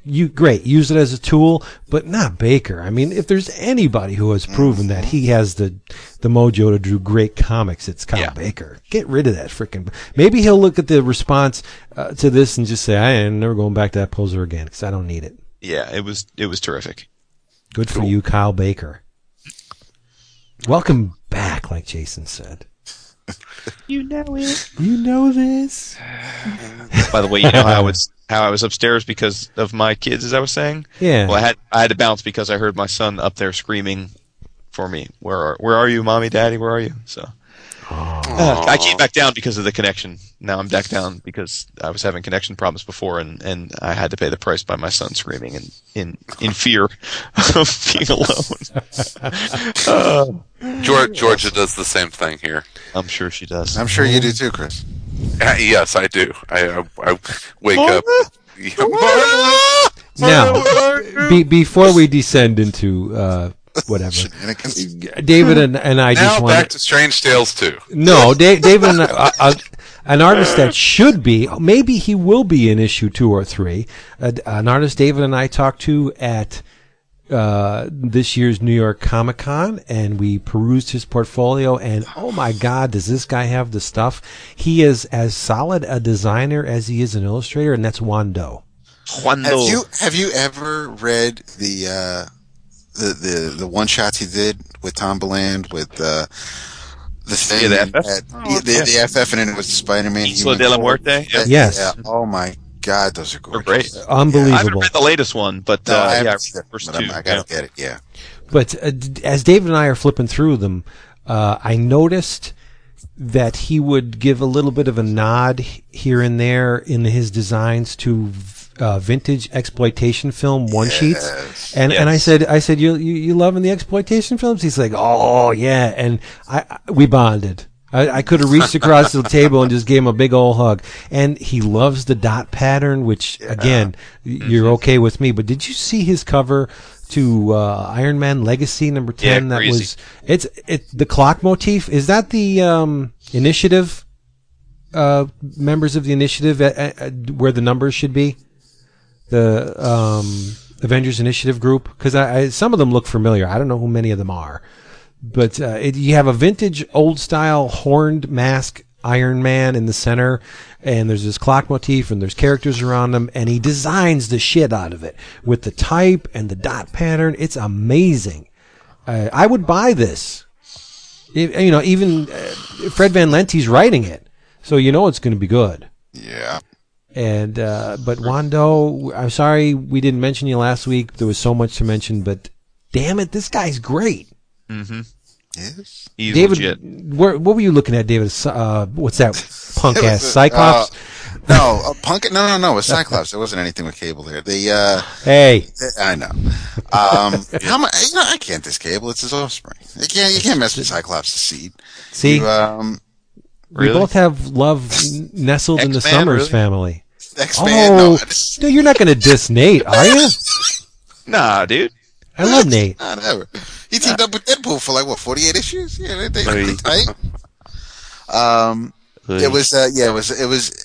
What was awesome was a lot of the images, a lot of the prints he was selling were all in portrait format, and this Cyclops was landscape, and it was fantastic, and I wanted to go back, but Sunday was a blur, but I don't usually like covers that are blatantly designed as don't tell you what's going on inside the issue. Well, no, not that, but there's you can tell the intent was to create a great single image at the expense of anything else that covers do, like lead a person to read the story. But Juan is an amazing designer, and he just does covers that compel me to pick up the book and at least look inside, because if it's a fantastic cover, one would assume that the guts are similar. So, but yeah, he's just an amazing visionary artist. And friendly. I love it. I mean, it wasn't like he didn't have his head down, and he's watching you out of the corner of his eye while you're flipping through his stuff, and he's talking, and he and Vince are chatting it up about the movie. So yeah, no, it was a fun table to be at. Yeah, it's funny because when I saw that he was there, I didn't get a chance to converse with him like you guys did. But when I was walking around Friday and I saw he was at a table in Artist Alley, I was really surprised because I always just assumed he was one of those guys that wasn't very public because his name is John Doe. You know, it's like I didn't figure he was. I figured he was some guy that probably had a career doing graphic design or something, and so he had a comics side gig that doing covers and whatnot, and the occasional one shot, and went by Juan Doe as a result. So I was just really surprised to see it's a real guy that's out in the open. Yeah. While we're on the subject of covers, this is something that was common on the Dark Horse Star Wars books. I want dialogue balloons back on covers. Yep. Yep. Captions, dialogue balloons. Yeah. I think they have their place in some. Certainly not. I mean, covers are just pretty. Yeah, you don't need to see them on Sin City covers, but on Spidey, on Hulk, things like that they look great. Superman, they belong there. I can't tell you how many times I've seen Face It True Believer, this issue has it all on the cover, but I never for a second said, oh damn, there that is again. I was always like, yes, there that is again. I love descriptive text on the cover. Can Spider-Man solve the mystery of the exploding colostomy bag? Dun dun dun. Number one, collector's edition. I just love to see text on covers other than the masthead, and that's something it's just not done anymore, with the exception of certain books, like the what was that Iron Man's recent story where they used text on the cover, the whole Tony Stark was it Tony Stark Disassembled? Yeah, those covers were brilliant. I like those a lot. Patrick Zircher did those covers, didn't he? No. Or did he do the variant cover? I know he did some of the covers. It might have been the variants. I think they were Johnson, weren't they? Dave Johnson? Weren't they Dave Johnson covers? I don't know who did them, but they were great covers. Maybe I'm just an old fart. I throw some text I on miss there. the corner boxes. I used to love seeing whether they were in action or the headshots. I love those. I think part of the problem is we know that these things have. It's just the nature of the industry now, right? The covers are done so far in advance because they're meant to help byproduct of the direct market. And and this forthcoming DC month where they're doing all iconic portraits with single or very few characters on the cover. That's something that would make me turn away from those books. I mean, if I did buy them. I guess I'm sort of numb to it. I mean, I'm with you, Vince. I would love it if we could get back to the days where A, the guys that were doing the interiors did the covers. Yes. B, that they helped tell the story and helped you decide if you something you wanted to try. But I don't. I can't say that I maybe just because I'm so used to it as being the reality. I'm not. I mean, if a nice cover is a nice cover now, I guess my expectations have changed. I would much rather it be the way you're saying. But I guess having accepted they're not, like, I don't mind. Like those DC covers, I don't mind that so much. Like that's. I mean, as long as they're nice renditions, I mean, it's just like the role of the cover has been demoted over the years. Yeah, the cover used to be preeminent way back when we didn't see advanced solicitations 3 months ahead of time, Yep. and we picked up books off the rack, spur of the moment. The cover was the selling point for these Just books. that Now, there were like stock covers that would be made, and the direction to the creative would be make a story based on this cover. right, Yeah. right. And I still remember one issue of Fantastic Four where I swear it said something like, "This scene doesn't take place in this issue," but it was like a Kirby drawing of Quasimodo and the Fantastic Four just duking it out. And they had it laying around, they just slapped it on, and there was a reprint inside or something, just to get the book out. These days, guys do. Tim Freaky Tiki and I were talking to Sean Murphy of Joe the Barbarian fame at New York Comic-Con, and Sean was saying that he was just commissioned to do a bunch of Batman covers, and we said, "Oh, great, which book?" And he said, "I don't know. I think they're just inventory. They'll use them for whatever." So, I mean, he's just going to bang out a bunch of covers, which I'm sure will be beautiful because he's a great artist, and then they'll just assign them to whatever book that they think it fits in the next year or two. It's that one issue where Batman is jumping off of a rooftop. That's right. Right, or fighting blue the Joker. background. Right, in the shadows, Mm-hmm. Neat. So, I've never seen that. You know what really gets me, since we're nitpicking about that, because I know as a fellow previews devotee, what drives me up the wall is when you're looking through previews and then you see some stock cover where it even says not final cover. Not final cover. Really? I bought? Then why put it on there then? Yeah. Like I love the ones that are classified. That's a great selling point. Yeah. You could get it. It could have a huge Schwanz on the cover. You'd be walking out. What the hell is this? Yeah, it would. Especially if it's in Strange Tales too.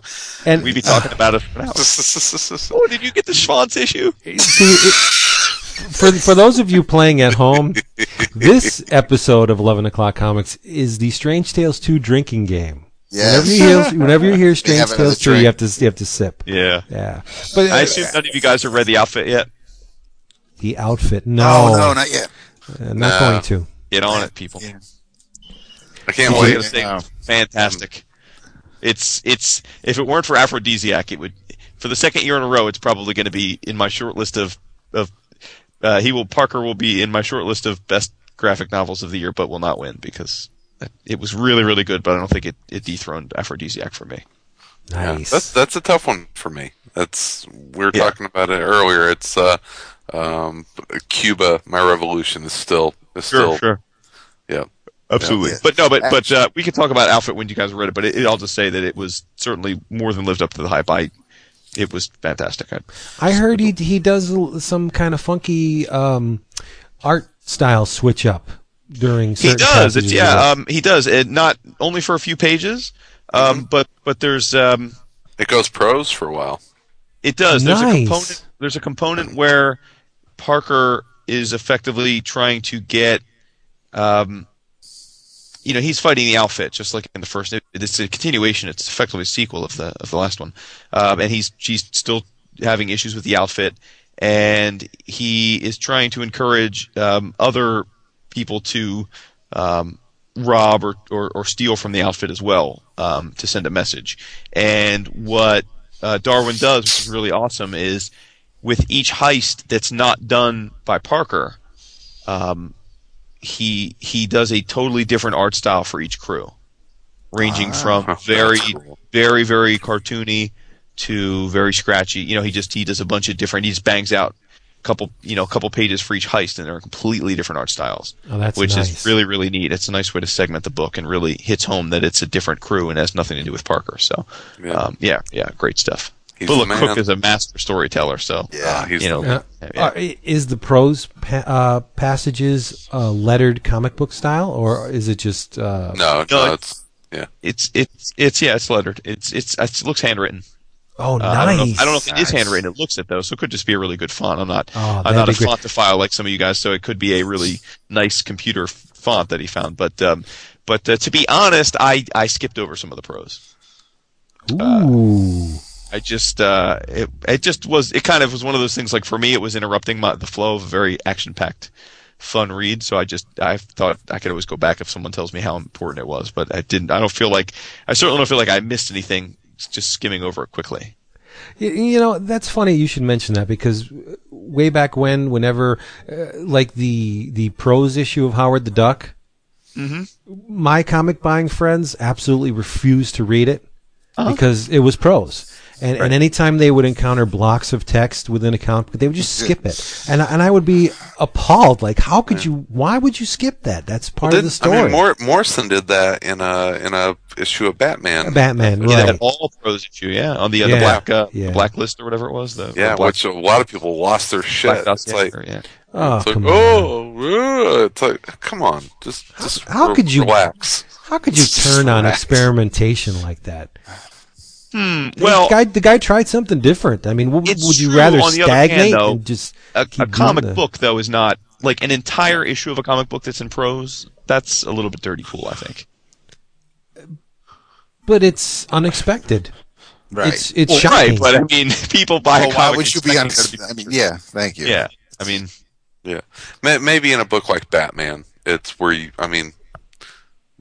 expecting it to be Batman, but I mean, honestly, that's kind of been most of Morrison's run on Batman, is getting something that you don't really a chance taker for sure. But you wouldn't see that with someone like, say, Chris Claremont, who is Anyway.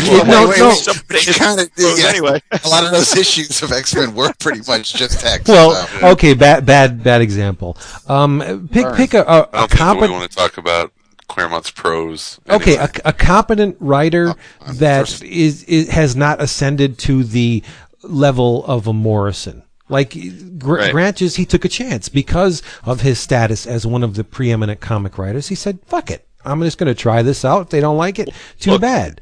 Yeah, there are lots. I mean, these guys are writers. It wouldn't shock me to see something like. I mean, look, a lot of these guys are even novelists, right? I mean, a Rucka or Jonathan Mabry or Swarzynski. I mean, these guys write novels. So so if they threw up again, I wouldn't have any objection to a couple pages of prose in a comic if it told a compelling story. It's just that I think Did y'all pick up the the G.I. Joe Cobra Special 2? Did you guys get that? I do have it. I just haven't read it yet. There's probably the back third of it is all prose, but it's taken from the Swarzynski. I guess is there a collection of G.I. Joe prose short stories coming out? I'm gonna have to. I've got it around here, but it's basically an excerpt from that, which is pretty. Cool. Yeah. Well, and Bendis is doing that prose. Oh, the oral history of the oral history of the Avengers. Yeah. So I'm not reading either. Yeah. So I've lost the love of G.I. Joe.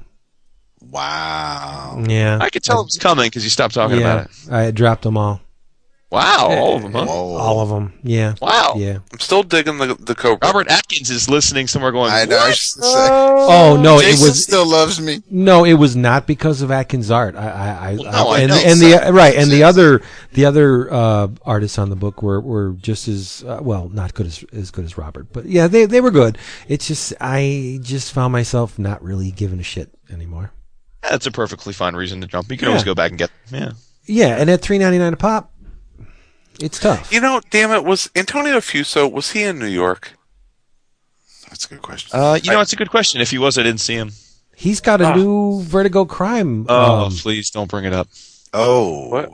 Really? It's a fucking nightmare. I think no, his work is not, his art is not a nightmare, but it is an incomprehensible story. Really? Now, isn't it called Family? I've recently discussed the uneven nature of the Vertigo crimes. Yes, you did. Some have been I've enjoyed, some have been hit or miss. This one this pretty much was the nail in the coffin. Now wait, for the little bookie book here. It's something Family, what's it called? Hold on, I have it sitting right here. Okay. It's written by Denise Mina. Art by Antonio Fuso. It's called A Sickness in the Family. A Sickness in the Family, yes. Yeah. It is, again, if someone else read it and enjoyed it, more power to you, but I honestly thought it was incomprehensible. Wow. Honestly. I was halfway through it, and I didn't have any idea what was going on. Like, I literally was halfway through the book, and I'm like, I have no idea what's happening in this book. The Vertigo crime series has been something I thought was was going to be awesome and possibly huge for them. Honestly, it's been kind of fucking disappointing. Yeah. Okay, now let me get out the yardstick. How does it compare to Dark Entries? Because I think from the Vertigo crime that I've read, maybe 5 of them, I thought Dark Entries, while enjoyable, was probably the weakest. That's the Hellblazer one, right? Yeah.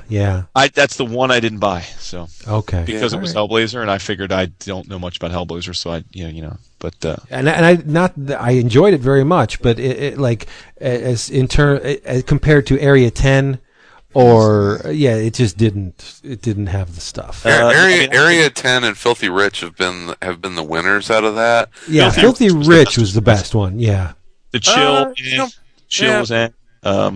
The one I talked about a few weeks ago. What was the name of that one? The one with all he had the obligatory priest molesting boys. Yeah. I can't remember that one, but Area 10 is actually that's been my favorite. Oh, nice. Yeah, Filthy Rich was good, but I mean it was pretty cut and dried, noir, but visually, my God, it was stunning. Exactly. Yeah. But Area 10, I didn't feel like I had read that story before. And whenever you're doing cut and dried noir, it's like, okay, well, this is it was well done. Let me just say that if you're not getting every one of them, and you need to choose from a rack if you're at the bookstore, let's make sure Sickness in the Family isn't the first one you grab. Put it that way. Yeah. That's a bummer because I love Fuso's art. Now, see, Jason, the art's fun. You saying this compels me to buy it. No, just to see how bad it is, or I'll probably click with it. I mean, if Jason and I usually enjoy a lot of the same things, but there are certain things like I'm confident that Jason's not going to read Prison Pit. That's true. In fact, I just ordered from what is it, Fantagraphics? Is that who put that out, or who yes, put that out? Fantagraphics. I just ordered something from Fantagraphics on when Mario posted the sale they were having on Prison Pit. I actually ordered a bunch of stuff from there, but not Prison Pit. Don't get me started on the second issue because I can go. The second issue was awesome. It was so good. Yes. There you go.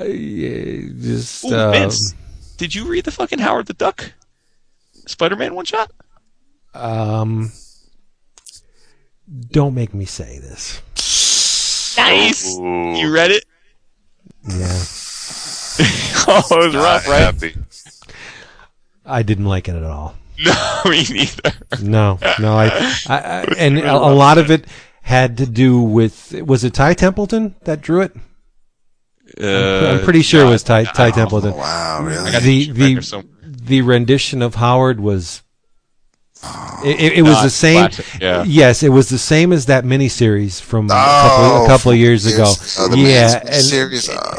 And the story. I mean, it did have the beats from a Gerber Howard story. There was, the social commentary, and it just seemed like it was patterned to do what it should do. Mark Brooks and Ray Height. Mark Brooks in the first 12 pages, and Ray Height on the last. Yeah, I didn't dig it. Cover's great. I like the cover. Scotty. Scotty did a great job on the cover, but no. And it kills me. It kills me that it's Howard the Duck and I can't be screaming from the rooftops about how good it was. Well, I knew the fact you didn't lead this week wanting to discuss it meant that you didn't care for it all that much because you couldn't contain yourself. Well, Howard the Duck Spider-Man one-shot should have been like your heaven. Yeah, it should be my stroke book, but it was not. And it also lacked Gerber. Yeah, you're right. There were some beats of Gerber, but it lacked the naughtiness. It lacked the wit. The wit. No, but right, but the wit the challenge, that challenges you. The wit that you really sort of have to be on point to really pick up that it's it's just very few authors can turn a phrase like Gerber. And if you want to step into those shoes, you better be damn good. I don't want to slam the book. I didn't enjoy it. I just didn't. I'm just going to leave it at that. because I'm sure a lot of hard work went into it, and I hope it sells reasonably well, that they can continue making Howard the Duck related comics, but not for me. It's hard. That'll always be Steve Gerber's character to me. Because the character Howard is Steve Gerber. Exactly. He spoke through the Duck. It's just like you don't get another author to write Morpheus because it's Gaiman. That he and when Howard, Mignola's gone, somebody else going to do Hellboy? I sure hope not. Yeah. Just like Dave Simmons Cerebus, who can fill those big misogynistic boots? Not many people. So Howard is Steve Gerber, and it's no fault. I guess it kind of is the fault of the writer, because you don't take the job if you don't feel confident you can do it. But how can you do it? Because it's Steve Gerber, one of the greatest comic book writers of all time. It's a difficult thing. Do you take the job or do you don't take the job? I don't know. Sure. I would be scared shitless to write a Howard the Duck story, because I know that mark is very high, and I'm not going to hit it. Yeah. Yep. I think there's only one dude that can hit it, and he won't work for Marvel. That's Alan Moore. Alan Moore, I bet, can write a killer Howard the Duck story. Oh, absolutely. I would like to think someone like Van Lente could do a cool Howard the Duck story. Yeah, he could. He certainly has the humor down. Yeah, he could get the snarkiness of it.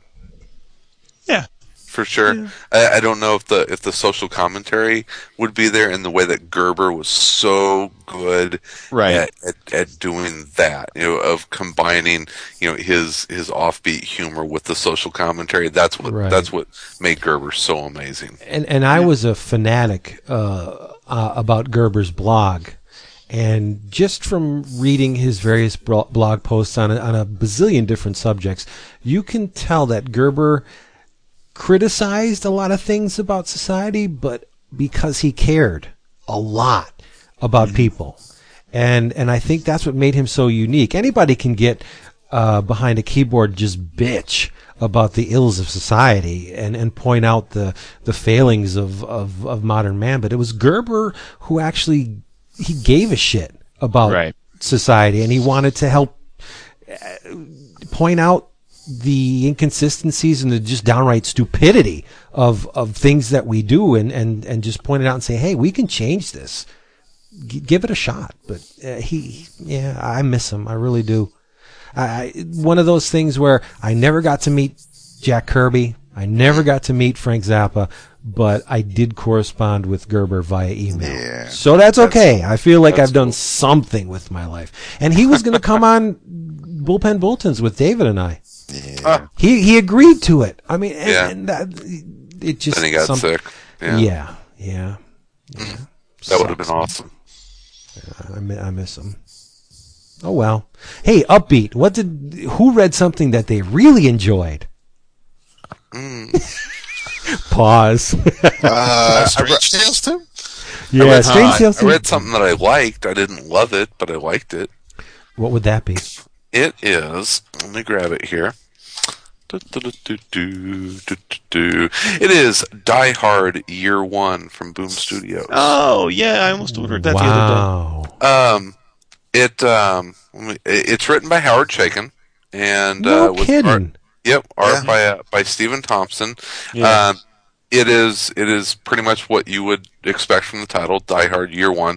It is John McClane's first like month or so on the job as a New York City cop, and it takes place in Manhattan, 1976, over 4th of July weekend. So it's the bicentennial celebration in New York, and John McClane is a rookie cop. I like that setup. That seems like the premise for a Die Hard movie. Exactly. And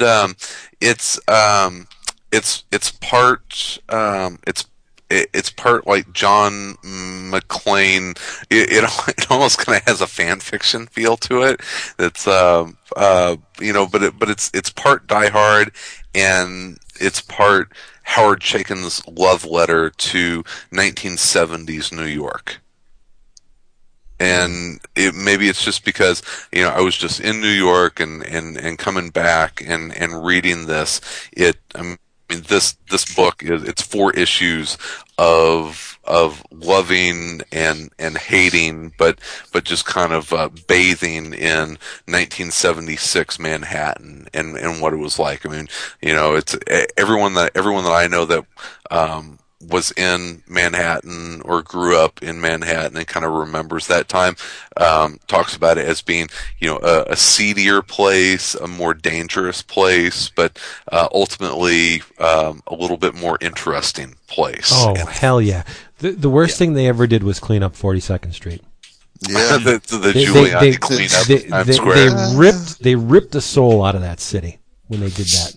Yeah. And I know you can probably say, yeah, so the soul of the city was drugs, sex, and pornography and just New York City, man. Lawlessness. But I have to agree, the danger aspect of the city was mesmerizing to me, because I was in '76. I was 11 years old. And we made frequent trips to the city in the 70s, and I was fascinated with the city, the peep booths and the porn movies, and just they're still walking there, dude. Well, I know, but it's not as obvious now, and there's not a whole street of them. I mean, you can go to see a Shaw Brothers movie in 42nd Street, walk across the street and go see a stroke film, and it was awesome. And just I'm going to sound like a retard for saying this, but just like the garbage and the dirt and the filth and the prostitutes, it was awesome. I remember walking down the street and this toothless bum in a filthy, disgusting coat, drunk off his ass, had a picture ripped from a porn magazine of a woman holding something in her hand, and he's walking down the street, and here I am with my mother, and I thought, this is the greatest city on the planet. And it's that same part of your gray matter, which is what gets turned on by things like cockbone, right? It's that I know, same, exactly. Yeah. I always like... even as a kid, you were attracted to that really dark... Yes. Dark like side of seedy stuff. I love the taboo and those that break them. I love that. The more extreme, the more repulsive and disgusting you can be, I will just eat it up. I don't know why. What does that say about me? The mundane doesn't work on me.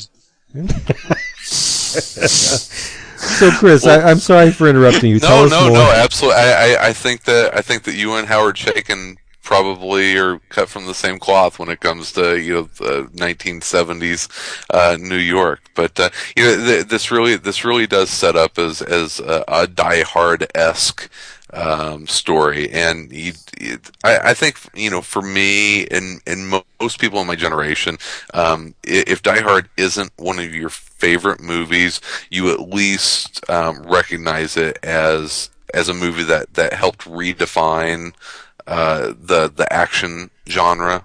It is one of my favorite movies, but Vince, you're not a big fan of the movies, I don't think, but those type, no, but I admire Die Hard. You recognize what Die Hard was as a movie, and honestly, it's kind of neat to have John McClane as a green cop, but if it's not John McClane, it could be any cop in Manhattan, any rookie cop. This really doesn't have to have anything to do with Die Hard. It just happens to be John McClane. It's at its core, it's a cops and robbers story. It's a group of people that are planning a heist around the 4th of July celebration. Now, I enjoyed it. A couple of my critiques are that it was a 4-issue miniseries, and probably almost 3/4 of it, just less than 3/4 of the trade, are set up and getting all of the characters introduced and getting everyone in place, and it's really the last issue or so, which is where your climax and your resolution is, and that's okay. for my taste, if you're going to do an action movie on paper, I would rather see it the other way. An issue or so of setup, and then 3 issues of like the action. So it was really kind of setting up the scene and setting up New York and all of these characters, and then it's kind of this hurried resolution. And the other thing, there were a couple ridiculous plot and story points in there that once I got to thinking about them, it's like that was kind of ridiculous. But there are some crooked cops, and the damsel in distress in the story sees them murder somebody, and so they spend the next couple issues trying to find her or because she can identify them. Well, it's Manhattan on a huge tourist weekend, and so there's probably 8 million people in Manhattan for this weekend, and over the course of the story, she stumbles across them, or they stumble across her, not once, not twice, but yes, 3 times in the story. They just stumble across each other. I'm sorry. They actually goes out of its way to explain that Manhattan is actually a small island, and this can happen. I don't care how small the island is. You put 7 million people together, you're not going to fucking bump into anyone repeatedly.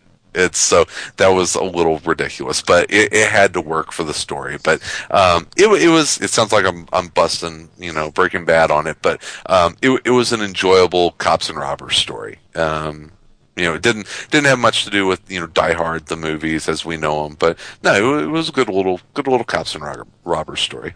Cool. I'm gonna have to keep an eye out for that. You're fuzzy, brother. Perfect timing. Exactly. David. Yes, sir. Did you 2 questions. One, did you finish reading Doom War? And 2,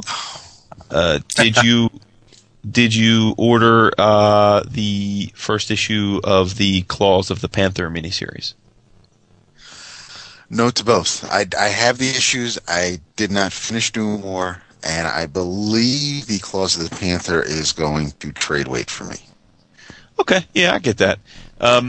The Claws of the Panther, really pleasant surprise for me. Cool. That first issue. To be honest, I have not really dug Furie as the female Black Panther. Okay. I mean, I like her as a character, but I just she's no T'Challa. Right, she's not T'Challa, so it's we were talking earlier about how you have Spider-Man or Wolverine in a million books. Well, until this new Man Without Fear starts, I can't find T'Challa anywhere. So when they replaced him in his own book, it was kind of like okay, but in this context, which this book is sort of what happens to Furie right after the end of Doom War. It's cool. This is another case of where the cover has absolutely nothing to do with the what's actually in the book.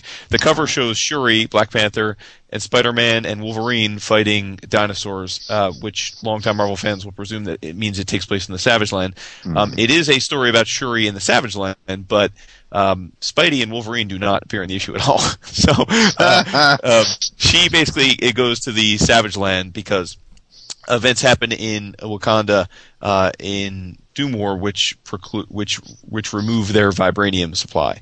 So she is sent to the Savage Land to see if she can broker a deal with Kazar for some of their vibranium to help replenish their stock.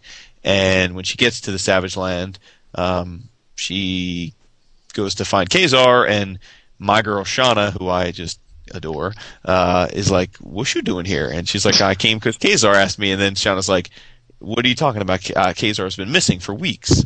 And then Shuri's like, "Well, I got a call from him yesterday." And she's like hell you did. And then hilarity ensues. No, you didn't. I love Savage Land. This book is drawn by Gianluca Giulietta. I have no idea if he's done prior work. I don't know him, but I think as is requisite of a book featuring Furie and Shauna, he draws a beautiful female form.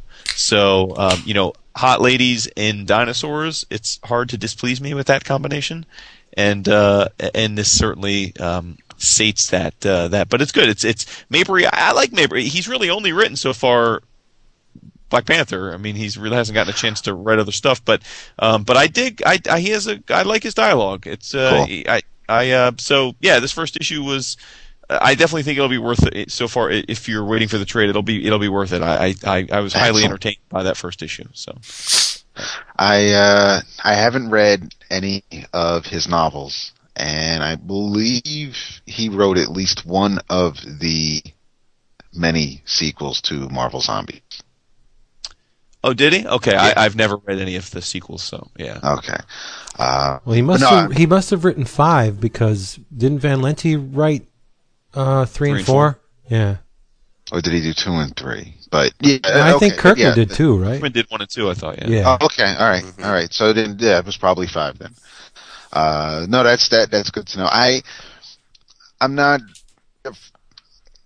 I guess I'm on record saying, I'm not a huge fan of sidekicks or characters that are forced to us, but I really don't think I had much of a problem with Shuri because of how it how she came to be. Yeah, it made sense in a way, Sure. just for what T'Challa was going through, and I wasn't as offended as I guess I normally would be when it comes to like legacy characters or hey, here's somebody new, but keeping it in the family and there's the royalty and then the lineage there, so it works. I wonder if this means then that she'll be Black Panther as far as international incidents go, and T'Challa will stay closer to, I guess to New York. But I don't know. Yeah, to be with the wonderful wife. Well, yeah. Haha. Yeah, it could be. Well, no, because she should be out in San He's Francisco. in Cali. Yeah. Yeah. So. Did they split? By No, I think so. but the mutants are out west, and he's in Hell's Kitchen. So. Well, the premise of Hell's Kitchen, as I understand, is that he's broke now, and so he's taking on the mantle of Man Without Fear. Kind of, that's why people were comparing it to the Eddie Murphy movie. What was that movie? Coming to America. Yeah, because he's in Manhattan doing no money, even though he's royalty. So. Yeah. They should call it The Man Without Money. Whoop Joe Lewis's ass. That And it's true, he did whoop Joe Lewis's ass. I'm in play, I'm a cone play. Where does a king find a wife? David, yeah, I'm with you, David. And that's what my thing too is. I don't really have an issue with Shuri, and that's why I thought this issue kind of surprised me. It's just that I think I just had an issue with the fact that it's damn hard to come across T'Challa most months. Yeah. And then it's like, okay, I got one book, which, as you and I loved the Priest thing, and then we had the long Reggie Hudlin run, and it's like, okay, we're going to relaunch it, and then, but it's not going to be T'Challa. Now, granted, he was in the book, so it's not like, but, and I didn't even mind, I didn't mind even when they did the whole Casper Cole thing and all that was fine. But it's just, I just wish, if T'Challa was back on the Avengers or something, maybe I wouldn't mind as much that Shuri's in that book. But it's just like, damn, can't the dude be in a book? But I guess I'm getting my way. I mean, I guess he's taking over. He's gonna be right. Yeah. And I mean, with awesome looking art. I mean, shit. So.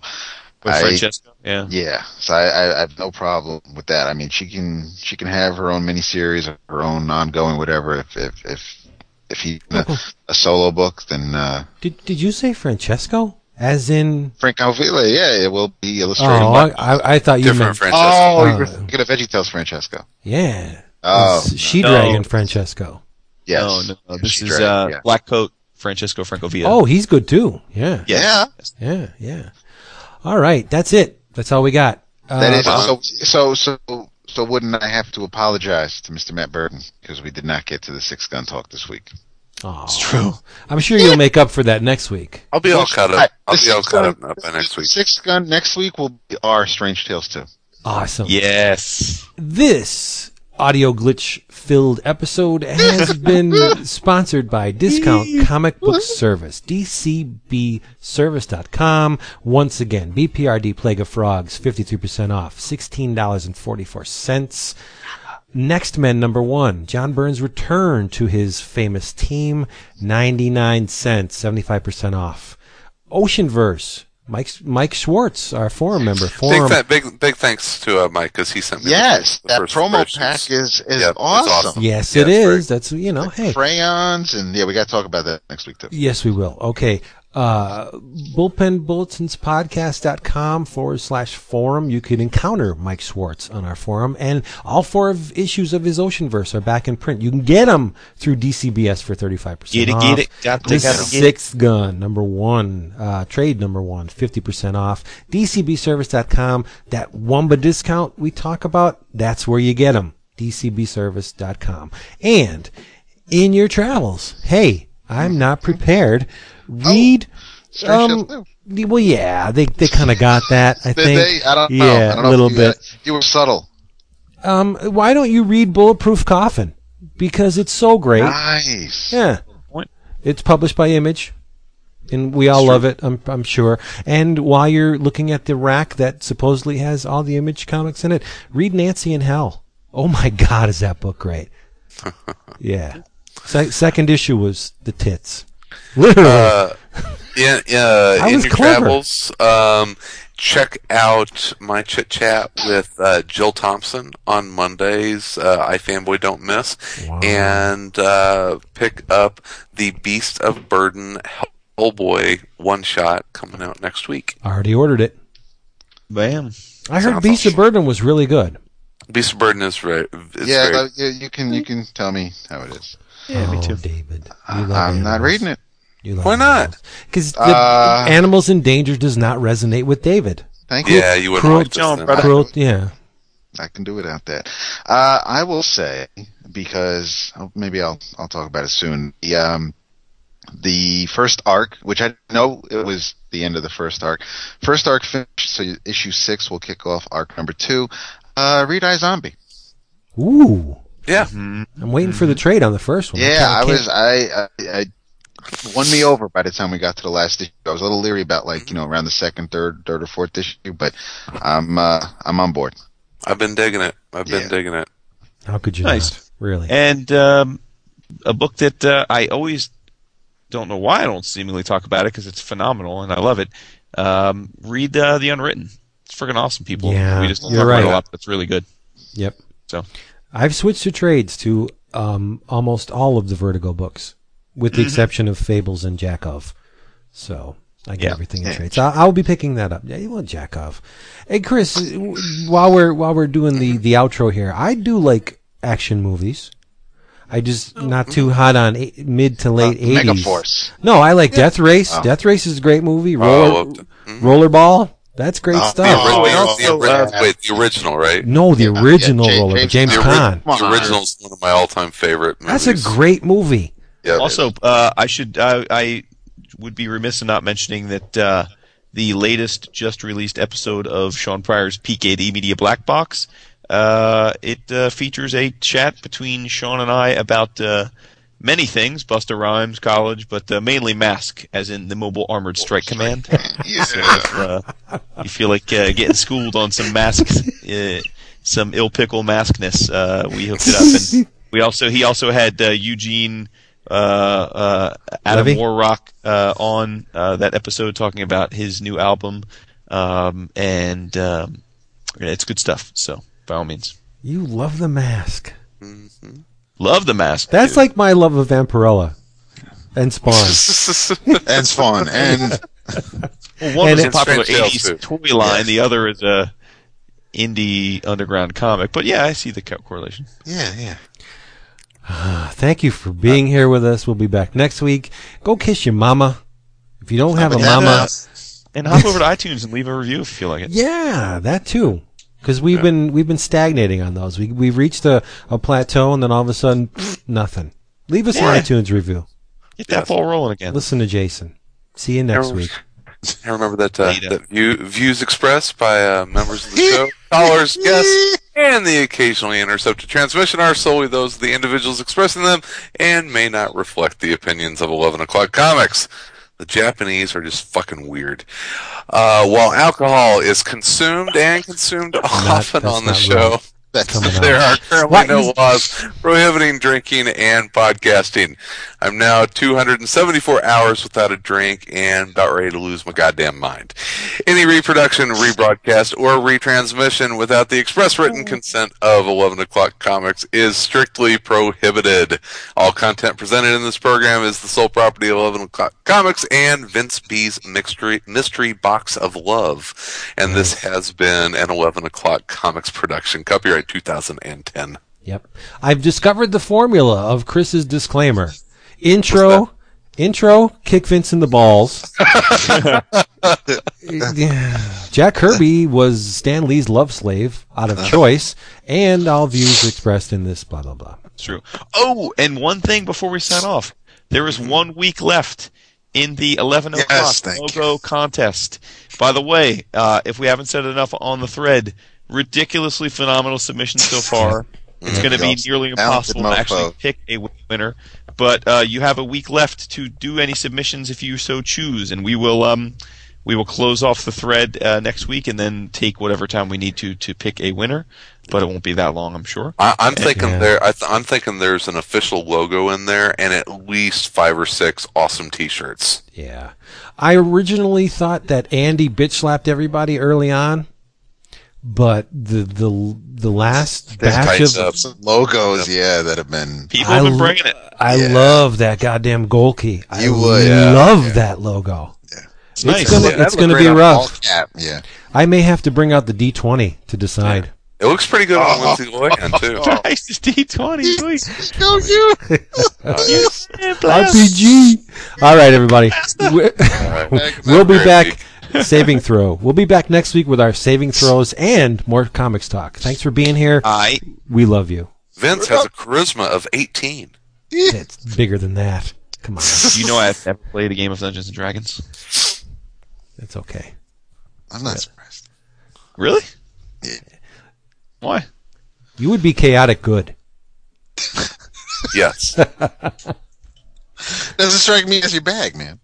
His bag. I always read all the, I loved that whole... I love the cartoon on CBS. Yeah, I love the CBS cartoon. Yeah. Read all the Choose Your Own Adventures. I always got the TSR, new manuals with all the, the character guides and stuff. Because I would love to read. Bill Willingham ad artwork, You realize... reading all that stuff, but I never actually played the game. This talk is going to give Alan a huge boner. Yes. Cover. Why, Alan does RPGs? Oh, my God, he's a game master. Yes, he's a DM. I didn't know that. Yeah. Alan, I'll tell you what, if you're still listening and Vince hasn't cut us off, I'm not cutting this off. No. I'll play some D&D with you sometime in the city if you want to set it up. Awesome. I will too. Actually, I would. I played very little D&D. I was mostly with with champions and Vilds and Vigilantes, but I'll play some D&D. Yeah. I can roll it up, but I live in Chicago. That's right. But by proxy, you all right, what did I roll now? And you just do it over the phone. No, do it D&D Skype. Oh, D&D Skype. I'm all over it. Yeah. My wife will divorce me. It's okay. You'd be better off. She hasn't yet, dude. Yeah, she hasn't yet. Say bye-bye. Later. The chocolate chip monkey and the chunky chipmunk threw a party for their friend a 4-foot skunk. They printed invitations, remembered every name. They invited everybody, and everybody came. Yeah, everybody came. Everybody came. They invited everybody. Everybody came. There was a poodle at the party in a big pink hat, a woolly alligator and a spandex cat. There were 87 bunnies, not 2 of them the same. They invited everybody, and everybody came. Yeah, everybody came. Everybody came. They invited everybody, and everybody came.